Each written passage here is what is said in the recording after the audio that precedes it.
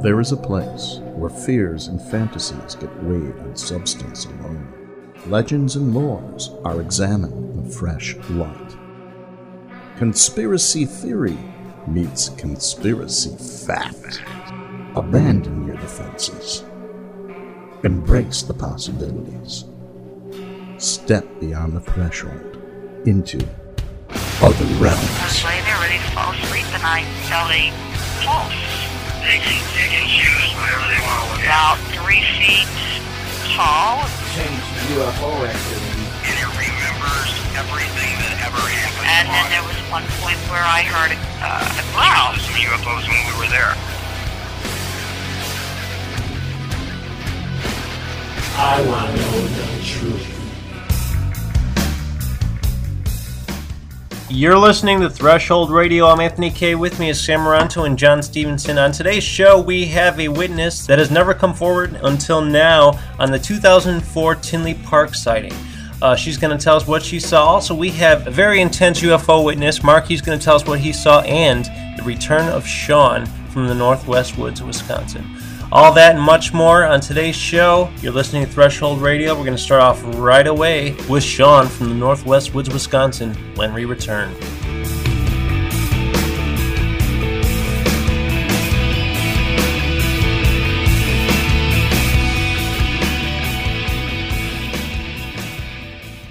TheEdgeOnAir.com and Thresholds into Other Realms present Thresholds Radio, a weekly show dedicated to all things paranormal. Join your hosts Sam Moranto, John Stevenson, and Anthony Kopp Fridays from 10 to 11 p.m. for an expedition beyond your most unexplainable dreams. With new guests every week, Thresholds Radio will bend your views on reality. That's Friday nights 10 to 11 on TheEdgeOnAir.com. For more info on Thresholds Radio, visit UFO-info.com. You're listening to Threshold Radio. I'm Anthony K. With me is Sam Moranto and John Stevenson. Right now, we have Sean from the Northwest Woods, Wisconsin on the phone with us. Well, I was laying on the couch, kind of napping, and my wife was laying on the floor on one of her little roll-out pads. And anyway, she's watching TV, and she noticed something. She thought it was I guess it was the size of a golf ball. And I was telling you it was like close to a baseball size. I guess it was more like a golf ball. And she thought it was one of them, like a white butterfly or a moth or something flying, because it caught her eye. And it did it again came out of the kitchen area and went over into the entry. And she said it looked like a white opaque golf ball of light. And kind of hung out in the entry for a little bit. She kind of lost sight of it. Yeah. She didn't want to get too excited and move around. She just laid there and she was paying no attention. Well, then it came out of the entry area, and I guess it did this a few times. She said it was like half an hour to an hour of this thing kind of floating around in the house. And anyway, it came out of the entry, went around behind her, and went into our bedroom and was in there for a minute or two, and then it came out of the bedroom and it landed on her cheek. And she said she could feel it like a tingling sensation, whatever. But, or like maybe somebody tickling you with a feather. So you're using the feather and the other's using the chicken. Yeah, exactly. But no, I mean, and then she said it just kind of lifted off her cheek, kind of floated off a little bit, and then just disappeared. That's weird. My gosh. Well, I'd mentioned to you that guy Rico out in Las Vegas, and I don't know if I told John about this. He called me up again. He had that ball of light, that orb that came through the wall, and he's seen this thing multiple times. But he touched it, now mind you, versus this scenario is it touched her. Right. And it may have felt that, I don't know, maybe it felt like Rico was trying to hurt it or something, but the end result is he had that burn on his finger. I have a picture of it. He had to go to the hospital. They drained it, and it turned all black. And this has been months now. Heck, I think that was April or something. And now they're talking about possibly having to sever his finger off. It came through the room into his room again, and he moved. He says, "Sam, this thing's following me. I'm moving." And different, out of the the area he was at, he moved and it followed him. And he doesn't know why. But he's had multiple experiences with anomalous orbs, UFOs, even entities. Now here, this is a similar scenario with you guys, where you've had so many unusual phenomena that you've encountered, but I think this is the first time that she's had one of these orbs actually touch her, whereas you've seen them around the house, correct? Yes, I've seen them numerous times, and one particular day she went off to work, and she leaves at like 5:30 in the morning. So I get up with her, and then I go back to bed after she leaves. And I went in our bedroom and just laid down, and everything was nice and quiet, and I was just starting to doze off.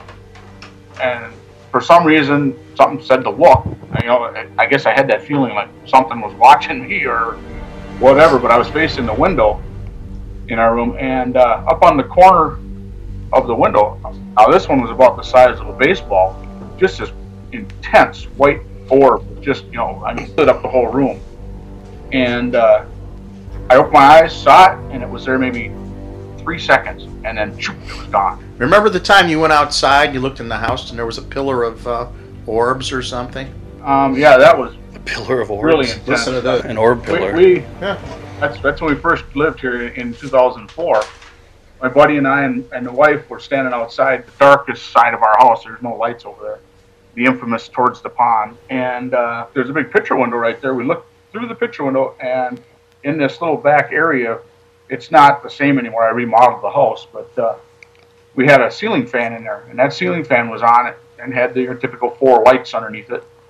And underneath, the fan was running probably on medium. Under the lights, it looked like different colored marbles, like 1 inch to 1.5 inch size marbles of different colors floating underneath the fan, and they were spinning around. It was the freakiest. My buddy looked in the house. He's like, "What the hell is that?" I don't know, man. It's the kind of stuff that goes on around here. The freaky. Yeah, I mean it's and one more adventure into the freaky. Exactly. Now things have been pretty lame throughout the course of the year, but then again, you really haven't been looking for. Well, I told him to instigate, but he obviously hasn't been doing it. Like I said before, I think when you pay attention to it pays attention to you. Well, there you go. Get that damn laser out. All right, thank you very much, Sean. We'll be right back. You're listening to Threshold Radio.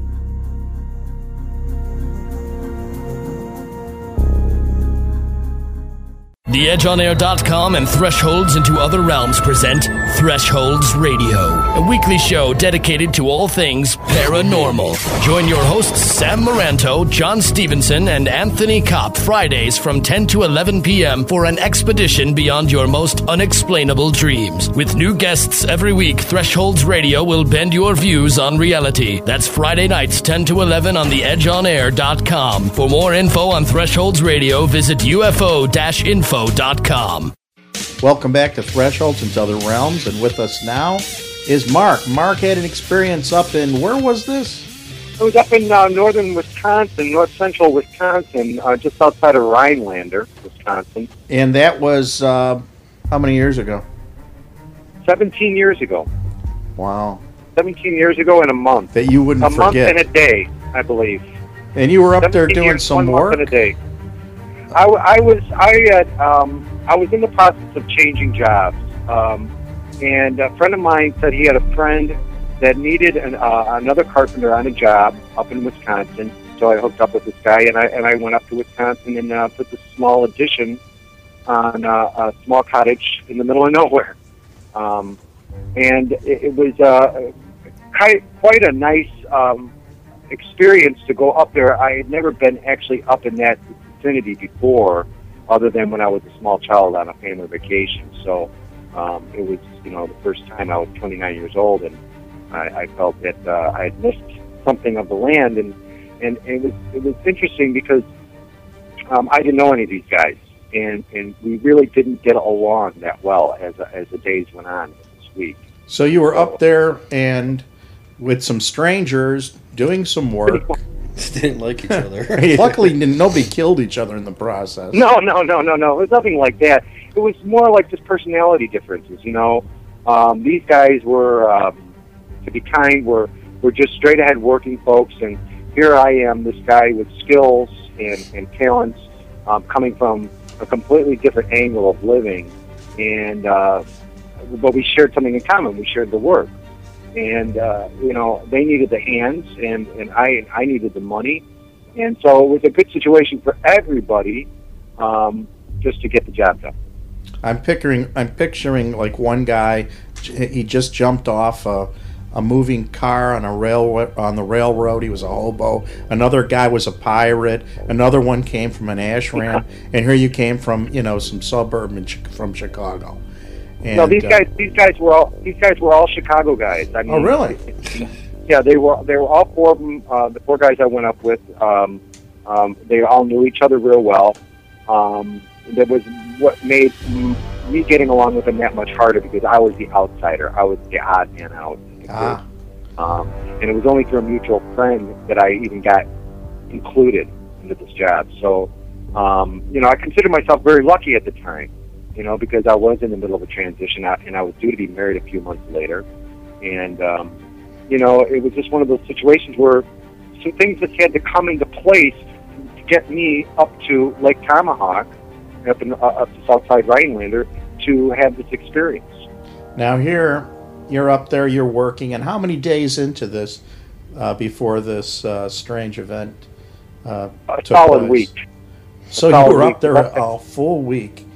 And, a full week, yeah. We left that Friday prior, and we worked like dogs every single day, because we had a certain amount of work we needed to get done before the finishers could come up and get their end done. So, we went up there to pour the foundation, build the structure, and get out. And so, it wasn't that big. It was probably, like, if my memory serves correctly, 20 by 15 at best, addition. So it wasn't a huge job, but it was a lot of detail in order to get it done. Now, paint a picture for us. Give us an idea of, say, for instance, the time of the day, the temperature, and the weather, etc. Well, it was northern Wisconsin, and it was the last day of June, so it was warm, but the nights did get cool. I'm trying to think. It was stellarly clear. I mean, just one of the clearer nights you'd want. As a matter of fact, that week, weather did not cooperate, and we were camping out on the site because it was a remote site. We didn't even have facilities to go to the bathroom. The water was turned off, the power was turned off. We had to bring in generators. It was just one of those crazy remote situations that once I got up there, I was almost regretting, because the conditions made getting the work done that much harder. I can imagine. I'd go out of my mind. I'm one of these people that has to take 2 to 3 showers a day, and even when I'm on a camping trip, people get all ticked off because, what's Sam doing? He's spending an hour preening himself. It's rough for me. Usually roughing it is like a Best Westerner. So I am. Or Winnebago. Somewhat of an extremophile. I'm somewhat of an extremophile in the way that I've gone backwoods, backcountry, weeks on end. I spent a little time hunting. An adventure seeker to a certain degree. I like pushing myself to a limit. So, while it was stressful to get the job done, I certainly enjoyed where I was at. So you actually fell into this without too much of a problem, just a matter of transition, and the company was just making it a little bit more difficult. Yeah, it was so the oil and water. Yeah. So here you are. Was this during the day or during the evening? The event took place at night. Okay. Now, at night, and what were you doing at that point? Well, see, the thing was we had a deadline because we wanted to get back to Chicago for the 4th of July holiday, which was that following Tuesday. And so, the plan was to get back and salvage enough of the weekend with the family and enjoy the 4th of July holiday. So, we really, that last day, that Friday, we got up early, we worked good 10 hours, and tried to get all our tools and equipment back packed up in our vehicle, so in the morning, we could take off. And so what had happened was that we made really great time that day, and we got everything done in record time, and we actually were done eating and back to the site. We'd actually went out to dinner that evening. Got back to the site, and the sun was just going down. And if my memory serves me correctly, that was around 9 o'clock at night. And we had picked up some beer because we figured, we didn't have much to worry about the next day as far as getting out. We could, leisurely get up at our own will and just get on our way, just haphazardly, because we had that great luck that last day of just getting everything put together that we needed to get done. So with that, I just took a 6-pack of beer and grabbed my lawn chair because, I just didn't really care to hang out with these guys. I'd almost regretted not bringing up my guitar with me because I felt really distant from these guys. I had nothing in common with them. So I took my lawn chair and the beer, and I went down by the river. And up in Wisconsin, I don't know how much time you guys spend up there or not, but, every river is a Wisconsin river, right? And so I just call it the Wisconsin River. And it was a body probably maybe 200-300 feet wide, and it's actually quite a beautiful location. There was a small island in the middle of it that had an old dead tree, and at the top of that tree was a red-tailed hawk nest, which really kept us transfixed all week, just watching this hawk hunt on this little river. And so that's where I went. That's where I set up my chair to sit and just drink this beer and, think. And I believe I had my writing tablet with me. I was doing just a little bit of writing at the time. And so I was sitting there. So you go ask the next question because it's a good story. So here you are sitting out, kicking back with a beer, you're writing, and it's still light out, but it's probably near twilight. Probably just bearing down on the end of twilight. Okay. It's really the sky. The sky has lost that last bit of brightness. You could still see the glow of the sun off the far west horizon, but you feel like no sunlight per se. Now, which direction were you facing, by the way? I was facing due east pretty much, and I've got a very strong sense of direction. Even to this day, I can tell you, it was due east I was facing. So here you are. You're sitting out there. You're facing due east, and what happens? Well, I realized that the stars were starting to come out, and that's exactly why I wanted to sit out there, because almost every night that week there was some kind of rain or some kind of cloud cover, and this night, it was perfect for me to stargaze. And it's one of my favorite things to do, just look at warm bodies and just enjoy the remote location for that effect. Being in the city, all you get is city lights, and you don't ever really get that experience. City lights. So being up there was no glow of the city. There was, no ambient light, just the moonlight. And so the stars started to come out, and I started, really taking notice and really enjoying that aspect of it. And a couple beers didn't hurt, I gotta say. But the first thing, as I was scanning the sky and, just looking for familiar constellations, I noticed this star, or what seemed to be a star, way off my far right south on the southern horizon. And what took my attention to the star was how it was fluctuating in colors between red, blue, green, and yellow, or yellow-white, if you will. And I thought it to be really odd, so I called over to my boss and I said, hey, come over and take a look at this thing.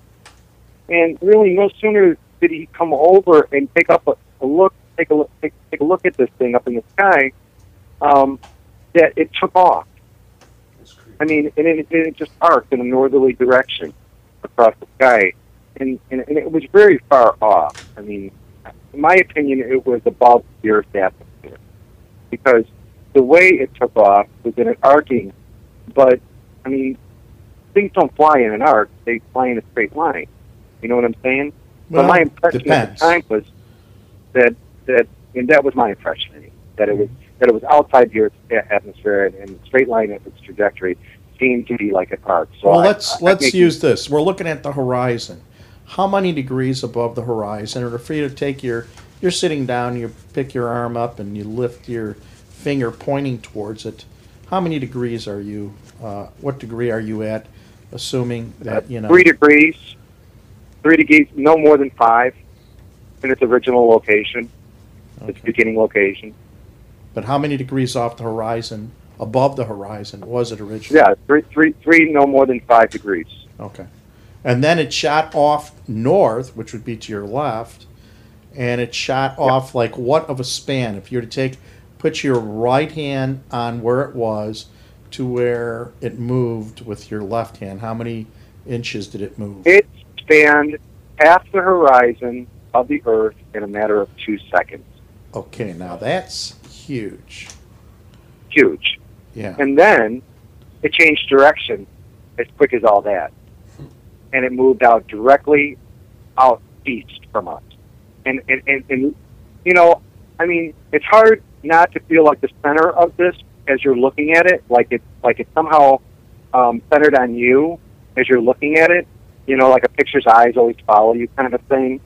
But, I mean, literally, that was the sensation I had. It stopped. It changed directions directly in front of us and shot directly straight out and moved further out from us. Now, and then held that position. Now, the size of this object at arm's length, index finger to thumb, approximately how big is it? Up in the size of an aspirin or smaller. Okay. Up in the sky. But very obvious, very discernible, obviously bigger than pretty much everything up there, except if the moon was up there. Well, yeah, and that's right. It was, and that's why it caught my eye, because it was bigger than any of the other skies appearing at that point in the night sky, and that's what drew my attention to it originally. And I got to say, it was no bigger in its final location where it took position than where I first originally noticed it. So it had to been about the same distance from you then. The other thing I was going to ask you is, when you were mentioning these colors and the illuminations, were they scintillating, diffused? How would you describe these colors as far as... That's a really good question. I don't know how to answer that. I want to say that they were totally primary, but they weren't primary color, and they changed, in the location they were fixated at. I mean, these light sources, they were fixed on the UFO or whatever, or craft or whatever you want to call it, and not to be argumentative or anything. I mean, these lights were always in the same exact location on the craft, and those locations changed colors. It wasn't that they were oscillating or moving. They were stationary lights on the craft, and they changed colors. Okay, so what? Let's make the assumption then, give it any number, 10, 20, 5, that number 1 would go through a series of frequency of wavelength of color. Okay, is that correct? Though it would be orientated in the same location, or appear to be orientated on the same location. The light source itself was, yes, but not the colors. Yes. In other words, the only thing different would be the coloration, not the orientation of the placement or the location of the additional illumination coming from it. Okay. Now, and I'm going to preempt your next question. It showed, the light showed a shape of being oval or oblong, and not discernible to square or circle, but definitely round. Now, in addition to this object, what was it, the next thing that really took you by surprise? Well, I mean, it was immediate. It was immediate that things started happening. No sooner did it take up its orbit, or its stationary orbit in that location, as other craft started coming off from it and taking position around the larger craft. And at first, the first one was just an awe. We just stood there awed. And at that point, I know the guy, the boss with me, he was trying to reconcile it. I was trying to reconcile what we were looking at. And when we saw that ship break off from it, I don't think there was any confusion for him what we were looking at, and I don't think there was any confusion for me what I was looking at. And at that point, we called the other guys over. And so initially it was the two of you, or was it just you and you called the other guy, or were the both it was of you? originally just me, and then when I saw it initially on the southern horizon, that's when I called the boss over and said, hey, what does that look like to you? And then it moved, And the both of you witnessed the motion of it leaving? Yes, we both did. Okay. Yes, we both did. And as soon as you seen it, almost instantaneously or in and around that, looking at it, when you were looking at it initially, right? Were these other objects there also, or no. did they? Okay. No. And let me stress this: all the different objects we saw in conjunction with that ship or UFO or craft, whatever you want to label it, all right, came from that ship. And I want to make that painfully clear that there was only a couple times when, well, we'll get to that later in the story because I know you have more questions. So I now looking how many of these objects, let's say, okay, first of all, how many objects came from there, and were they coming out in intervals, or were they pretty well spaced, or was there any sort of pattern or anything like that to them coming out of, or were they coming out of, or were they detaching? What was or was it a combination? I want to say they were detaching. Okay. Okay, because how they appeared to come off was actually from those fixated lights. They would come off from the fixated lights as if the lights themselves on the main craft were these ships or UFOs or craft, however you want to label. I don't want to get into making finite distinctions here of what I think it was. Right. Now you're just giving description of what you saw, and that's basically it, and that's the way to do it. So here you see them. Why don't we disagree? I'll just call them UFOs. Yes, unidentified. Yeah, unidentified. And you're feeling they're obviously objects. And are they moving They're moving as if there's an intelligence behind them? Oh, there's no question about it, because they did everything one at a time.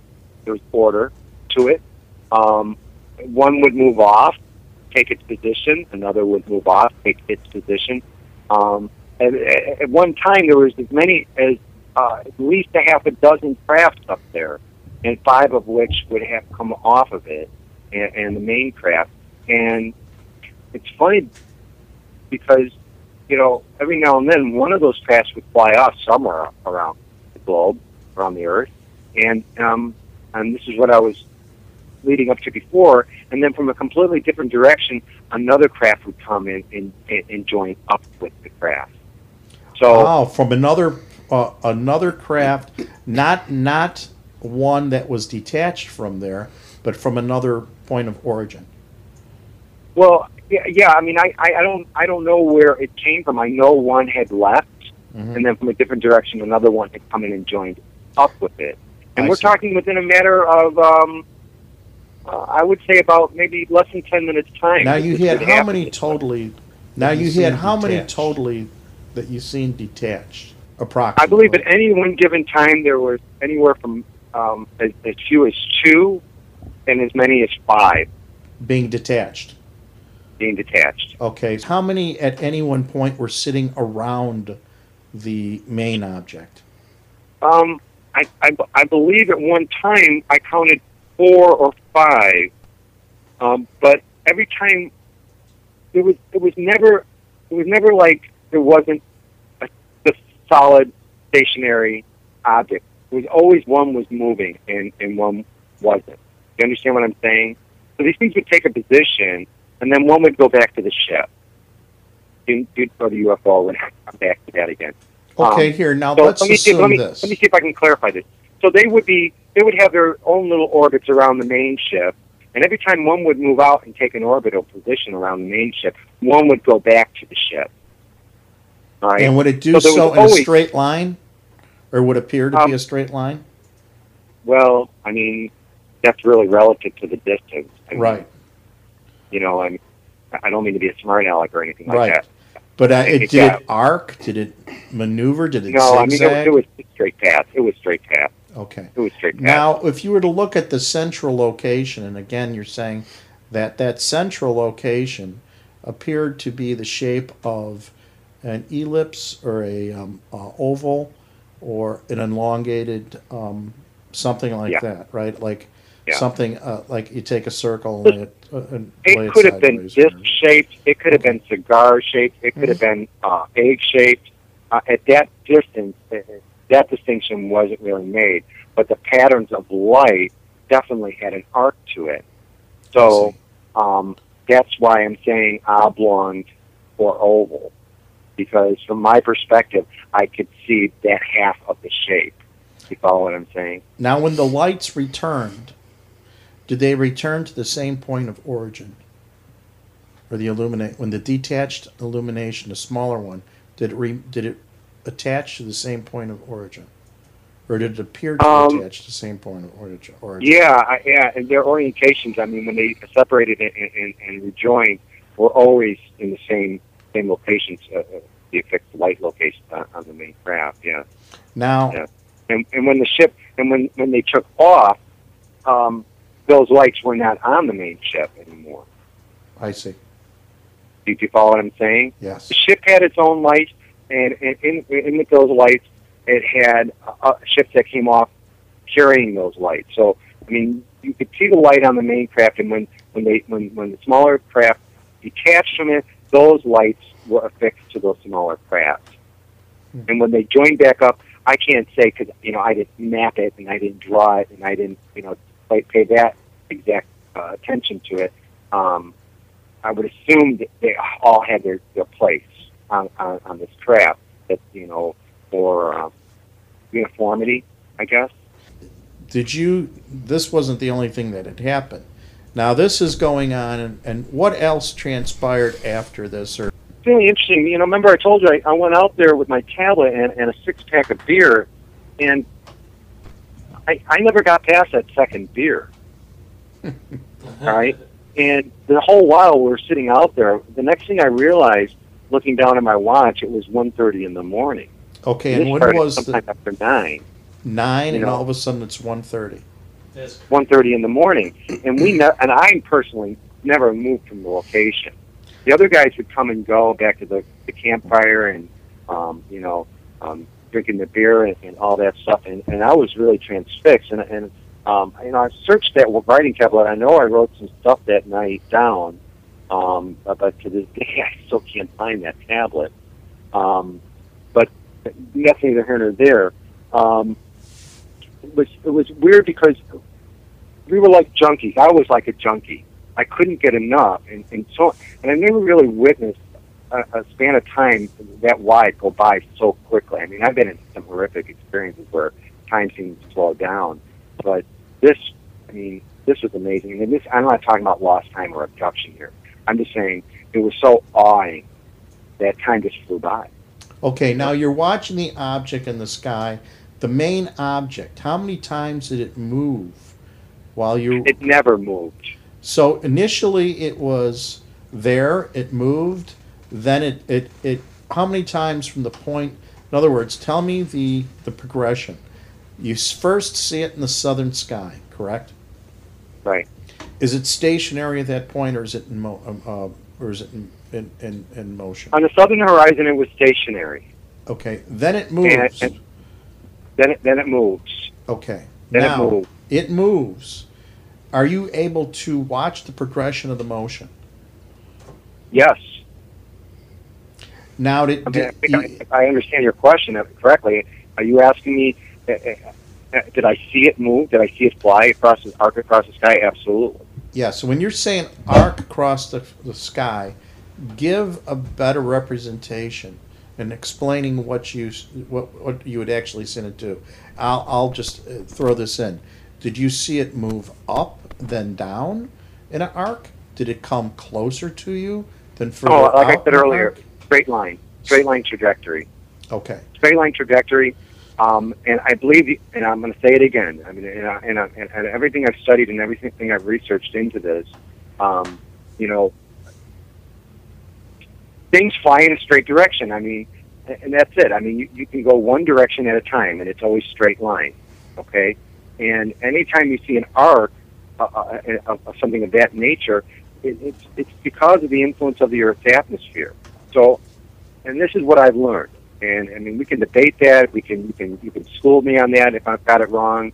I don't have a problem with that, but that's what I believe, that it was just outside the Earth's atmosphere, and what I was seeing is a straight line appeared as an arc, and it moved off. When it changed directions directly in front of us and moved further out. Boy, man, I thought long and hard about this.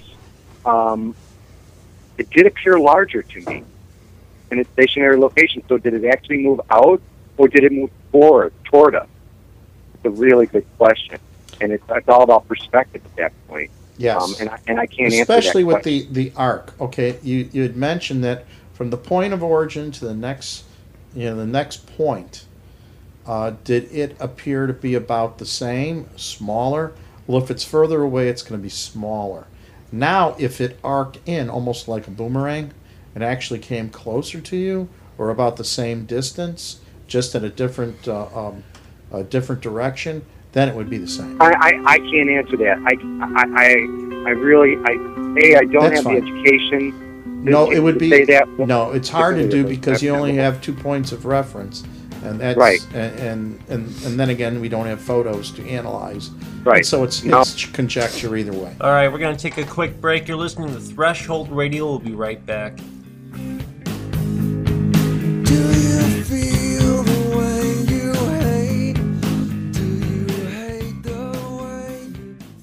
TheEdgeOnAir.com and Thresholds into Other Realms present Thresholds Radio, a weekly show dedicated to all things paranormal. Join your hosts Sam Maranto, John Stevenson, and Anthony Kopp Fridays from 10 to 11 p.m. for an expedition beyond your most unexplainable dreams. With new guests every week, Thresholds Radio will bend your views on reality. That's Friday nights 10 to 11 on TheEdgeOnAir.com. For more info on Thresholds Radio, visit UFO-info.com.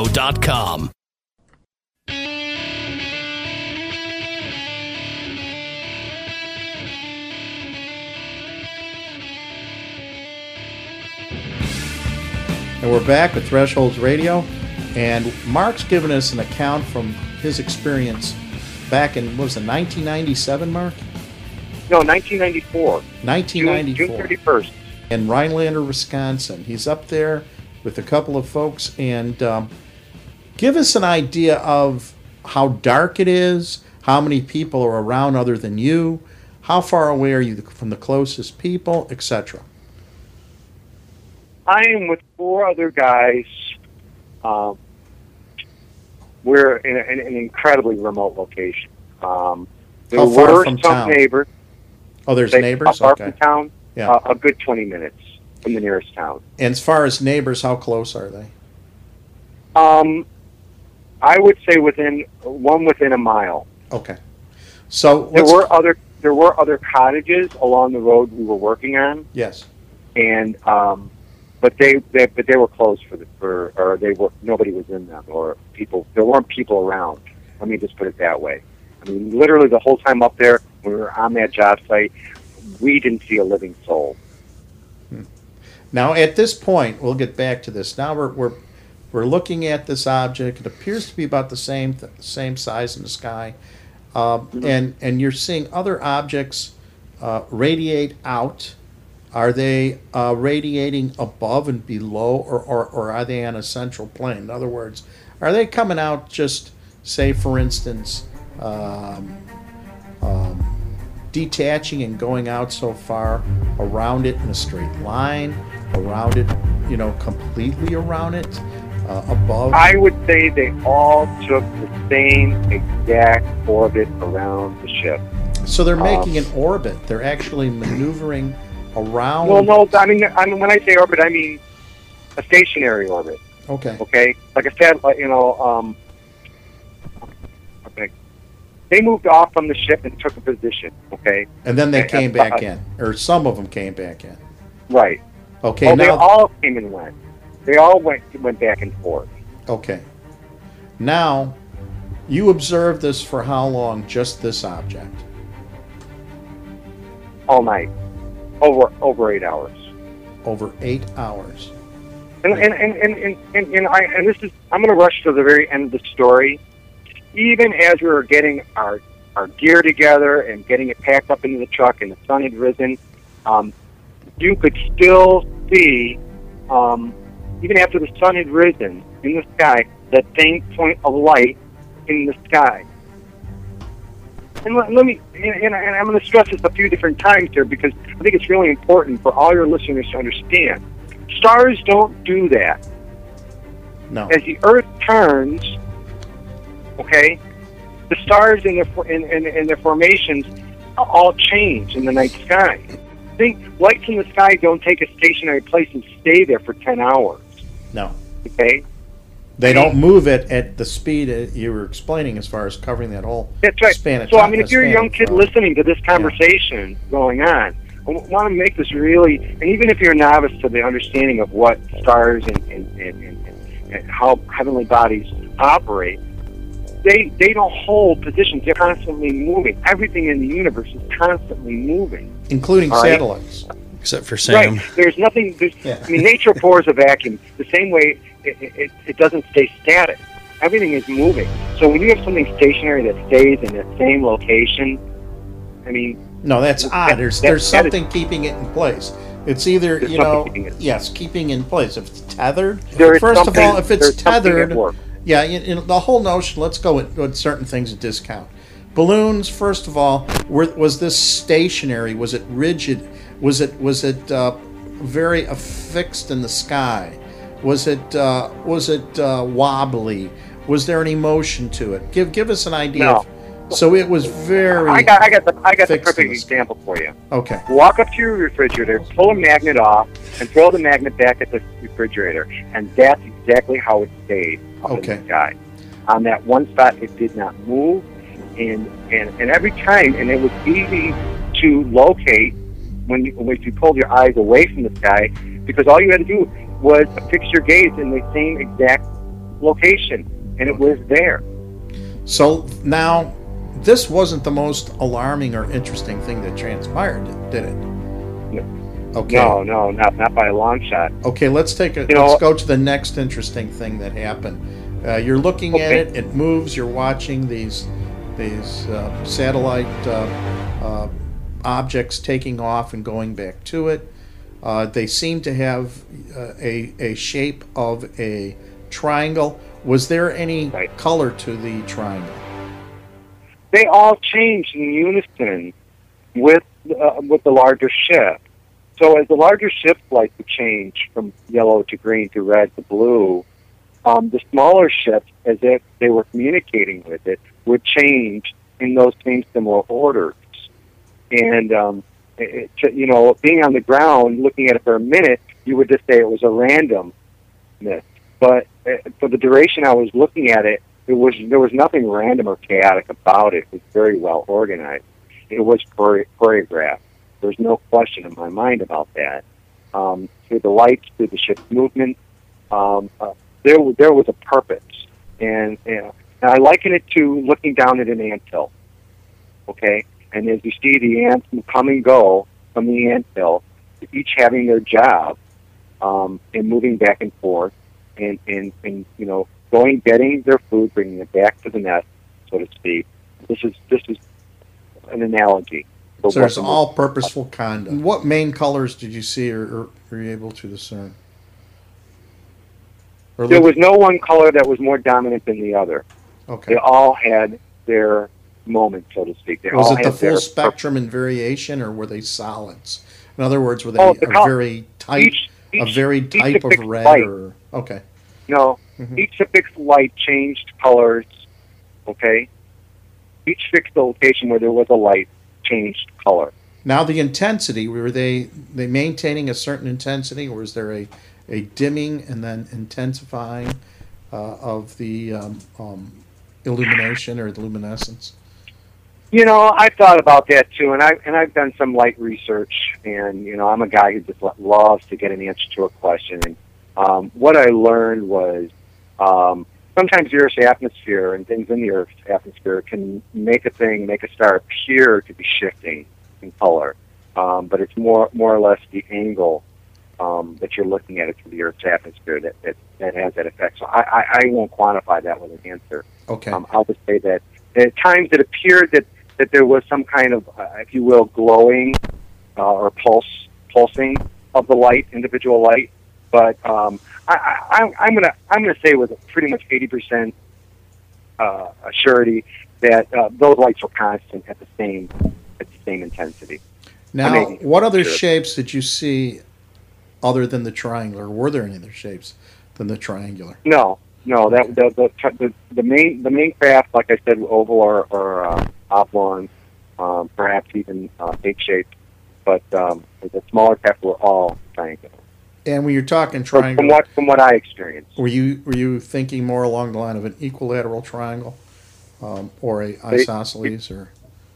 I'm sorry. Repeat that again. Were they equilateral triangles or isosceles, or really hard? No. They were not. They were not equal sided. Okay, at all. So they were elongated. Okay, so yeah, I mean, go back to my geometry days. Now you're really making me come up with the right isosceles. Isosceles. Yeah, that would be right. Now, of those, you're looking at this. Now this is going on. How is now? Obviously, the people watching this had to be also pretty interested.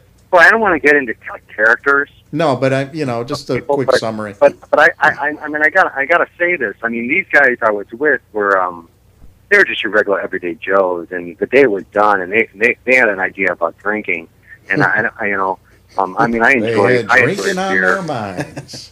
They had drinking on their mind. Screw the UFOs, man. I want to get a good drunk so this was like a fireworks display for them, and for me, this was evidence. This was something that I spent my whole life looking up in the heavens for, not with a purpose, but with just desire, to see if any of this was true for my own edification, for my own. Now, let's get an idea of the atmosphere. You say it's perfectly clear out. You had weather, a little rough weather a couple of days before, but it's a clear sky, is it not? I mean, there wasn't a puff. Okay. There wasn't a wisp. There wasn't. I mean, it was the clearest night the whole week we were up there.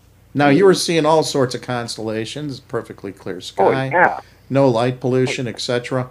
Now, again, in reference to these smaller triangular ones coming off, they have to be pretty big compared to a regular star or a planet or anything. These things have to be pretty big in comparison. Yeah, that's what made the whole thing so identifiable. Mm-hmm. And now you're seeing actual shape. Now, one of these. Yeah. Now, what was the animals? What was the reaction of animals? Were there any?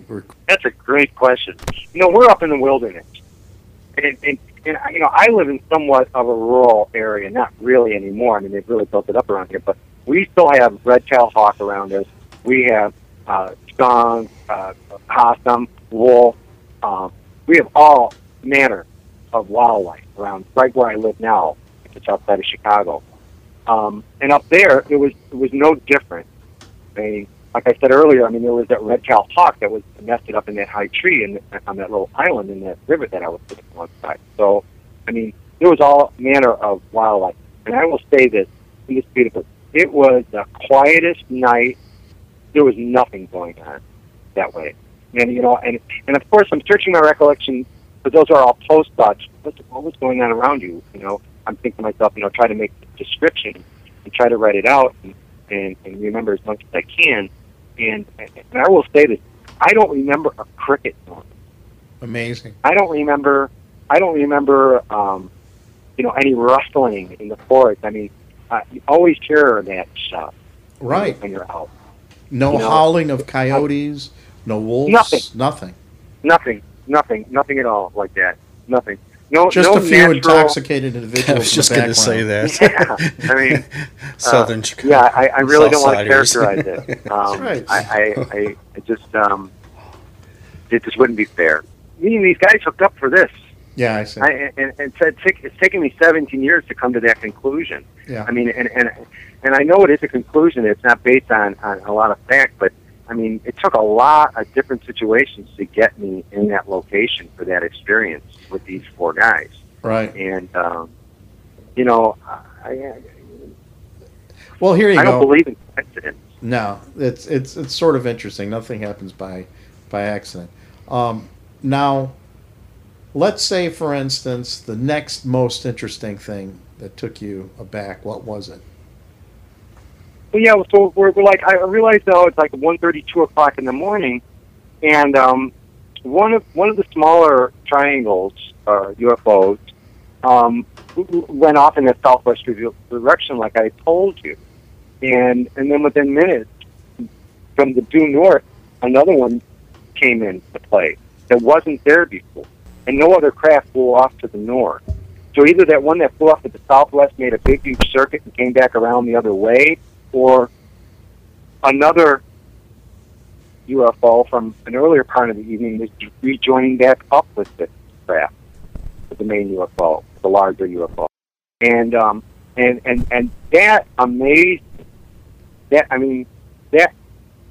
All those ideas were running through my head at the time and still do, the question of where did that new craft come from?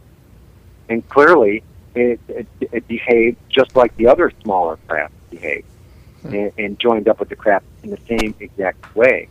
It was also about that time that I noticed that now there were only maybe 1 or 2 smaller craft that were stationary around the major, larger craft. So there was less activity, but this new activity had just happened. So I was even more transfixed to see if other ships from other places were coming up. Okay? Then what happened? So let me paint a little bit more graph of a picture. At any one given time, up until like 1:30 in the morning, there were 3, 4, 5 stationary smaller triangular craft surrounding this larger craft. And at this point, a few of them had joined back up with the main craft, and then one took off in the southwest direction, leaving maybe 1 or 2 in orbit around the larger craft. And then a third one came from the north and joined up with the craft. So if you're looking up at the sky, I'm still seeing the main craft and 2 satellite craft from, I don't know the right terminology to put it, holding their position around. So there was now only 3 fixed objects. Were there any other type of objects seen in the sky while this was going on? Meteor showers, anything else? No, not that I recall. I mean, Planes? there may very well Any have been. airplanes? But no. I will say without a doubt, I kept waiting. I kept waiting for jets or black helicopters or something to come overhead. I mean, there are military bases in the general area, and I looked into that after the event, I there was nothing really satisfactory.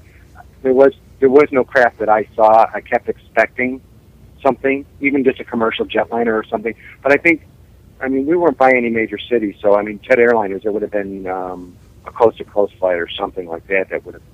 Well, see, that's what I find odd. There's no high altitude coast to coast. Did you see any satellites? You should have seen satellites or something. You got to remember. But then again, you're transfixed. It's just looking. Yeah, at but you're transfixed on watching these objects. That's understandable.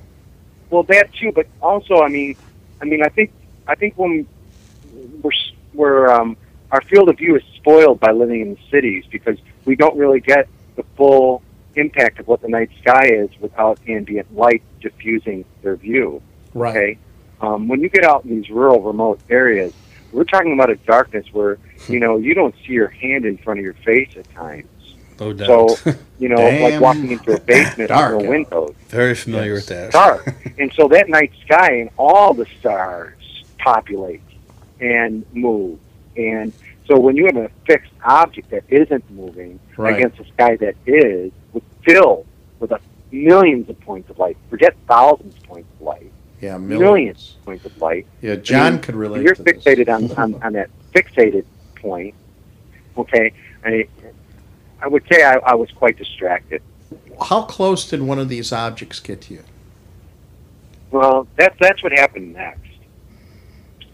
So, it was like 2 o'clock in the morning now, and the activity had slowed, but it didn't stop. And I was up there, and I was still sitting in my lawn chair watching this location. I mean, I find it hard to believe that a guy like me, as hyper as I can be, sat there that long without moving. But that's exactly what I did. And it was about 2 o'clock in the morning when one of the lights on the main craft came off, and it appeared to come directly toward us in a straight line. So And you it watched went them down. from the point in the sky at a distance, and you seen it come in towards you. Okay. It came off the main craft. It pretty much came down through the Earth's atmosphere and disappeared below the tree line at some distance in front of us. Okay? So the next thing we see, and because at this point I yelled to the guys because I was all by myself when that happened. I mean, they were there. They were 20 feet away from me, no more. I mean, they could have possibly seen it on their own from where they were sitting, and everybody was still up. They had beer vision. Because we're all, I mean, this is an awing experience, and nobody's going to bed. As long as this stuff's going on, we're watching. So this craft goes down behind the tree line, and within a matter of minutes, we see it appear above the tree line, still heading toward us. Okay, it's maybe above the tree line, maybe 2-3 inches above when it comes back into view. But now it is a larger, much larger light, of course, and it is showing red. Okay, and it is moving toward us over the tree line. And when it nears the river, it's now even just a few hundred feet above us. Definitely above the tree height. So tree height there is maybe 150, 200 feet, maybe a little bit better. Let's just say 250. It couldn't have been any more than 500 to 700 feet, 1,000 at the very most, above Earth's surface. So we see this now coming, and literally, guys, it had to know we were there. Why would it have taken that straight line right over our head? I mean, literally right over my head. I mean, it came from a very long distance to do that at random. Again, I'm going to say it again. I don't believe in coincidence. No, I don't think right? so either. And I'm not going to jump to a conclusion either. Right. But with everything I'd already seen, and the purpose in everything I'd already seen, this was not an accident. This was not just a happenstance. I mean, it didn't pick a course that just happened to be right over our head. And that's as far as I'm going to go on that line of reasoning, because after that it becomes very. Well, here it is. Okay, so you're sitting there, and it's starting to come over the tree line. Right. How big is it? Finger, thumb to index finger, or is it much bigger than that? The size of a Harrier jet at that same distance above your head. And the Harrier is the one that hovers. Yes. Well, you're seeing it come over this big object, obviously, and describe it. It's huge. It's huge. I mean, you can't even see the night sky as it flies over our head. And it is slow. I mean, and it's not making a sound. And I'd like to tell everybody that my hair was standing on end and I had goose pimples and all. None of that. None of that. But there was a sensation about it. You put two people in a darkened room and don't make either one of them aware of where the other person is, and as they move around the room, one person can feel the other person near. That was what I'm going to liken it to. It was an energetic feeling. It was a very low frequency, if you will, feeling. It affected you down to your core. It wasn't damaging. It wasn't alarming. It wasn't destructive. It wasn't anything like that. It wasn't anything wasn't anything that hurt. Okay, it was just what it was. All right. So this thing is like over our head, and it completely blocks out the night sky. And I mean, all you could see are to the periphery of it stars in the sky. Now, So okay, it's shapely. overhead, and it's blocking out the sky, so this thing has to be huge. It's huge. Well, And it's Harrier right over jet's our head. about 100. It's about 100 foot long. That's all it is. Right. But it's that big or Right. bigger? You know, I'm real good at judging distance. Mhm. I would have to say at least that, if not bigger. Okay, it's not as big as like a 747 or anything like that. I'm just going to stick to the Harrier jet for now. I mean, I will search my recollection, and I will take a Again, look the other thing is outside. reference. We're looking at it from a location instead of multiple perspectives, so we can't tell height. We could just judge it in theory. Plus, it's been That's- quite a few years. I will say this much. I would say at a height of 600, 700 feet above my head, it canceled out at least Well, here, take your 70% right hand. of the night sky. Oh God, this thing's massive. Then that's bigger than Yeah, a Harrier huge. jet. A Harrier jet Huge. is it flies overhead it's not at making- 500 feet. That's the aircraft carrier the only Harrier as jet's big- on. It's only a Sam. foot wide. Sam, Yeah. Sam, and it's not making a noise. Oh my God! Now this thing's huge. It's absolutely huge, Mark. Absolutely huge. That thing's bigger than a freaking battleship. It's massive. It's a Star Wars Death Well, I don't know Star. about that. Well, if it's at 500 feet, okay, let's say it's 500 feet away. And if Right. it were to cover 70%, if you're looking up 70% of the sky, I'm putting my arm out at 75, which is 45 and 45, both arms, degrees. And it's covering that much. And it's 500 feet away. Oh, you're talking something. It's huge because it's the full length, and then All right. it's huge. I got to introduce this. It really has very little to do. I just got to tell you right now, you guys, I'm blind in my left eye. Okay. Okay. So So I don't share peripheral vision. okay. I straight line everything. Okay. Now they say people who are blind in one eye have no depth perception, but my injury happened at such a young age that I developed a very keen sense of depth perception, just from a rationalization technique of knowing, how far it is from here to there, as from a tape measure, and then I remember and I catalog that distance in my memory. Okay, so when I say 500 feet, I literally mean 500 feet. When I say 750, I mean 750. All right, but now you're talking about your perspective being sighted with two eyes, as opposed to me being sighted with one. Right. The size So, of that what I'm saying object at 500 feet would almost be about the same thing, 500 feet.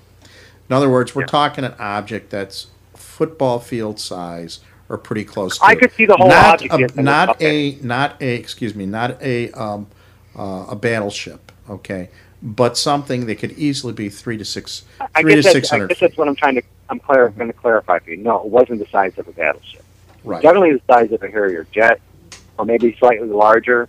Oh, it would be slightly the size. It would be the size of the largest flying anything, except say for instance the Hindenburg. But we're talking a very big object, Right. and there is illumination. Are you discerning any sort of curvature, texture, as far as the edge? Is the front? How There did it was come no in? right angle, Okay. except for the shape, of course. Okay, that's the there- sun. there was- It comes in, and you're seeing it coming in which way? Blunt, the I'm two seeing it sides. coming over the treetops from the east. Okay, and how is it coming in? Is it point first? Is it blunt? Give me Point an first. idea. Bobby? Arrowhead first. Okay, so it's coming in first. Now, is that you're looking at that point? Is that point sharp? Is it curved? Is it beveled? Give me some description of what you were seeing. If you could, if you I'm can. going to go back to the darkness again, and I know this is going to make people question a lot of things here. When you're looking up in the sky and you're seeing these things so bright and so definitive, and as this thing approached us, the lights that it was casting off wasn't a bright light at all. It didn't illuminate everything around it by any means. Okay, and the darkness of the night still dominated the experience. So as we saw it approach, you could make the distinguishing remark of its overall shape but the characteristics of the shape you couldn't distinguish against the darkness of the night at all.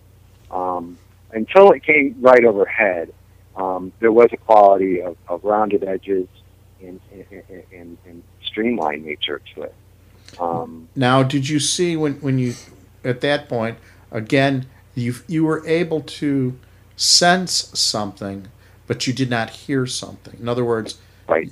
Be it a guttural tone, something you were feeling in your solar plexus, a electromagnetic something or whatever, right? That's why I referenced low frequency. Okay. I've done a lot of sound engineering, a lot of rock shows and stuff like that. I've mixed sound, and so I've taken classes and I've read and I know about different frequencies and the effects that they have. And the interesting thing about low frequency is that most of the time low frequencies are inaudible. Okay, right, they're there and they have an effect, but you don't hear them. No, you feel them. Okay? You feel them. Correct. And so that, and I'm going to stick to that. That makes sense. Sure.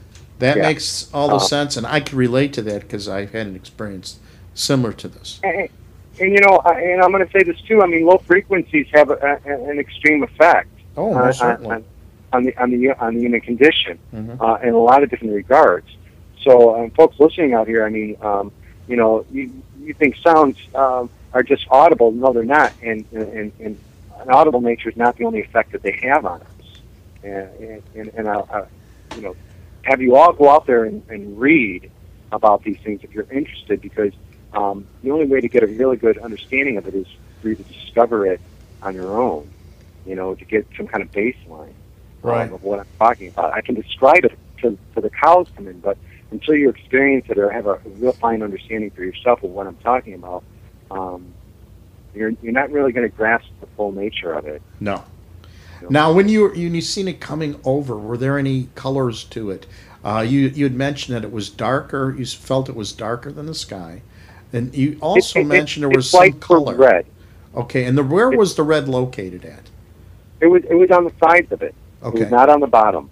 And how was it? Was it in panels? Was it molded in, blended in? Was it? Could not tell. Okay, but there was a discernible red between the body of the craft and the light source itself. Okay, so there was no borders to that.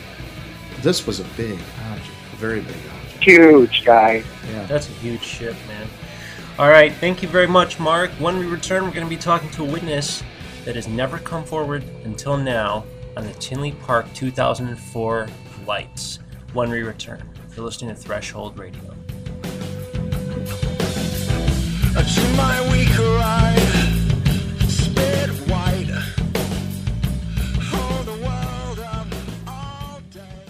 TheEdgeOnAir.com and Thresholds into Other Realms present Thresholds Radio, a weekly show dedicated to all things paranormal. Join your hosts Sam Maranto, John Stevenson, and Anthony Kopp Fridays from 10 to 11 p.m. for an expedition beyond your most unexplainable dreams. With new guests every week, Thresholds Radio will bend your views on reality. That's Friday nights 10 to 11 on TheEdgeOnAir.com. For more info on Thresholds Radio, visit UFO-info.com.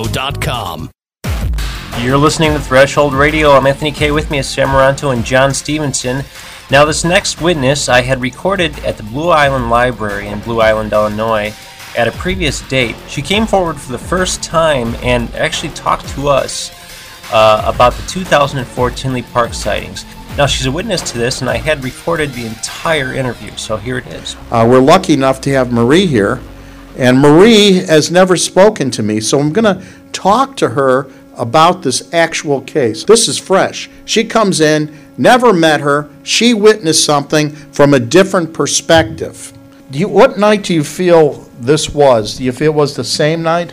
Oh, absolutely. It's the 21st? Absolutely. Okay, go right ahead and you can say absolutely. that. It was the night of the 21st. I was going out to dinner with a friend, and I had pulled up into Mr. Benny's parking lot. Where is Mr. Benny's like at? 191st or something. Yeah, and it's near what major major road? LaGrange. Yeah, it's about a mile or a half a mile west of LaGrange. So I pull into Mr. Benny's parking lot. I'm driving. My friend's sitting right there. And I go to get out of my car. And I noticed that everybody's just kind of at a standstill and everybody's just kind of looking up. I'm like, okay. So I look up and I'm like, oh my God, what am I seeing? It's like my mind cannot compute what my eyes are seeing. There's just that moment of, is this real? And then I got scared and I thought, oh my God, they're coming for me. So I tell my friend, oh my God, they're coming for us. Don't get out of the car. Oh my God. And he was so scared. It was funny. And I'm like, oh my God, what is this? And we just sat there. There was no speaking, no nothing. I mean, everybody was just sitting there in amazement, just looking up. I felt like time had stood still. I remember the lights just being like nothing I'd ever seen before. It just this bright lights. And I don't know if they were different, if it was one big, because at certain times when you look at it, you would think, okay, maybe they are separate, but it always seemed to keep the same shape. It always would move together. And it was How many lights were you seeing initially? Now I'll ask 3 initially, Okay. but I think there were like 2 more or something. Just amazing. I mean, nothing I had ever seen, nothing had prepared me for this. I was like, I mean, I've always been fascinated, but that just blew my mind. Now, when you look, okay, with arm's length and you're looking at these things, compared to a star, let's just to give an idea of a field of view, because mind you, this night was absolutely beautiful, a perfect, beautiful day. Beautiful. So I thought nothing of everybody sitting out there until everybody was just sitting still. And I could see through the distance. Now I'm facing what I would think would be south. Okay. Because I'm in the parking lot and I'm Yes. south. And I'm seeing something here and here. And it was just amazing. And then I thought I had seen something later. But it stayed for such a long time. And when you say stayed, it stayed stationary? No, not all the time. I mean, there was movement, but it seemed like when it would move, it would go from one place to another, and it's almost as if it hadn't moved. It just kind of showed up there. And there were these lights, and I don't know how long it was, but I mean, we were just sitting mesmerized, just like, I can't believe this. Oh my gosh, you know, who do you tell? Who do you call? What do you do? Fear, not fear. Everyone's going to think I'm crazy. Are you seeing this too? And just looking off, and I remember behind Mr. Benny's, there's got to be like a field, and then there's houses there, and you could just see people in the backyards just, oh my gosh. Nobody's saying everything. Everybody's freaking out. So then they go away, just gone. Just as soon as we had seen them, it was just gone. We went in, everybody in Mr. Benny's, of course, is talking about it, who had seen it, and it was just amazing. I went home that night, you know, couldn't sleep, couldn't do anything. Oh my gosh, I called my mom because I knew I could tell her this and she wouldn't think I was crazy and that she would still love me. And I'm like, Mom, oh my God. And she was very good about it, but I was like, I've got to tell somebody because I mean, who do you tell? Who do you call? You don't go to work and say, hey, guess what happened to me last night? Because, oh my gosh. And I mean, it was an amazing experience. I had never said anything since then because I didn't know who to say it to. I saw the program on TV and I was thrilled because I thought this kind of came and went and nobody ever cared about it because it was so much. I thought, how could so many people see this and it not be spoken about? This is by far one of the best mass sightings in history. Oh, stay? Okay, no problem. Okay. All right. Now, when you were there looking, just give an estimate of how many people in your field of view were out there, would you say? Even in the back, if you were able to get a rough, just an idea. 100, easily 100. Now, mind you, in this story, they're talking about that 100 or hundreds of people. No, we're talking thousands of people, not hundreds, thousands. People were stopped on the street looking at it. We had issues with traffic. There were cars stopping in the middle of the streets. This was a serious issue at the 911 centers.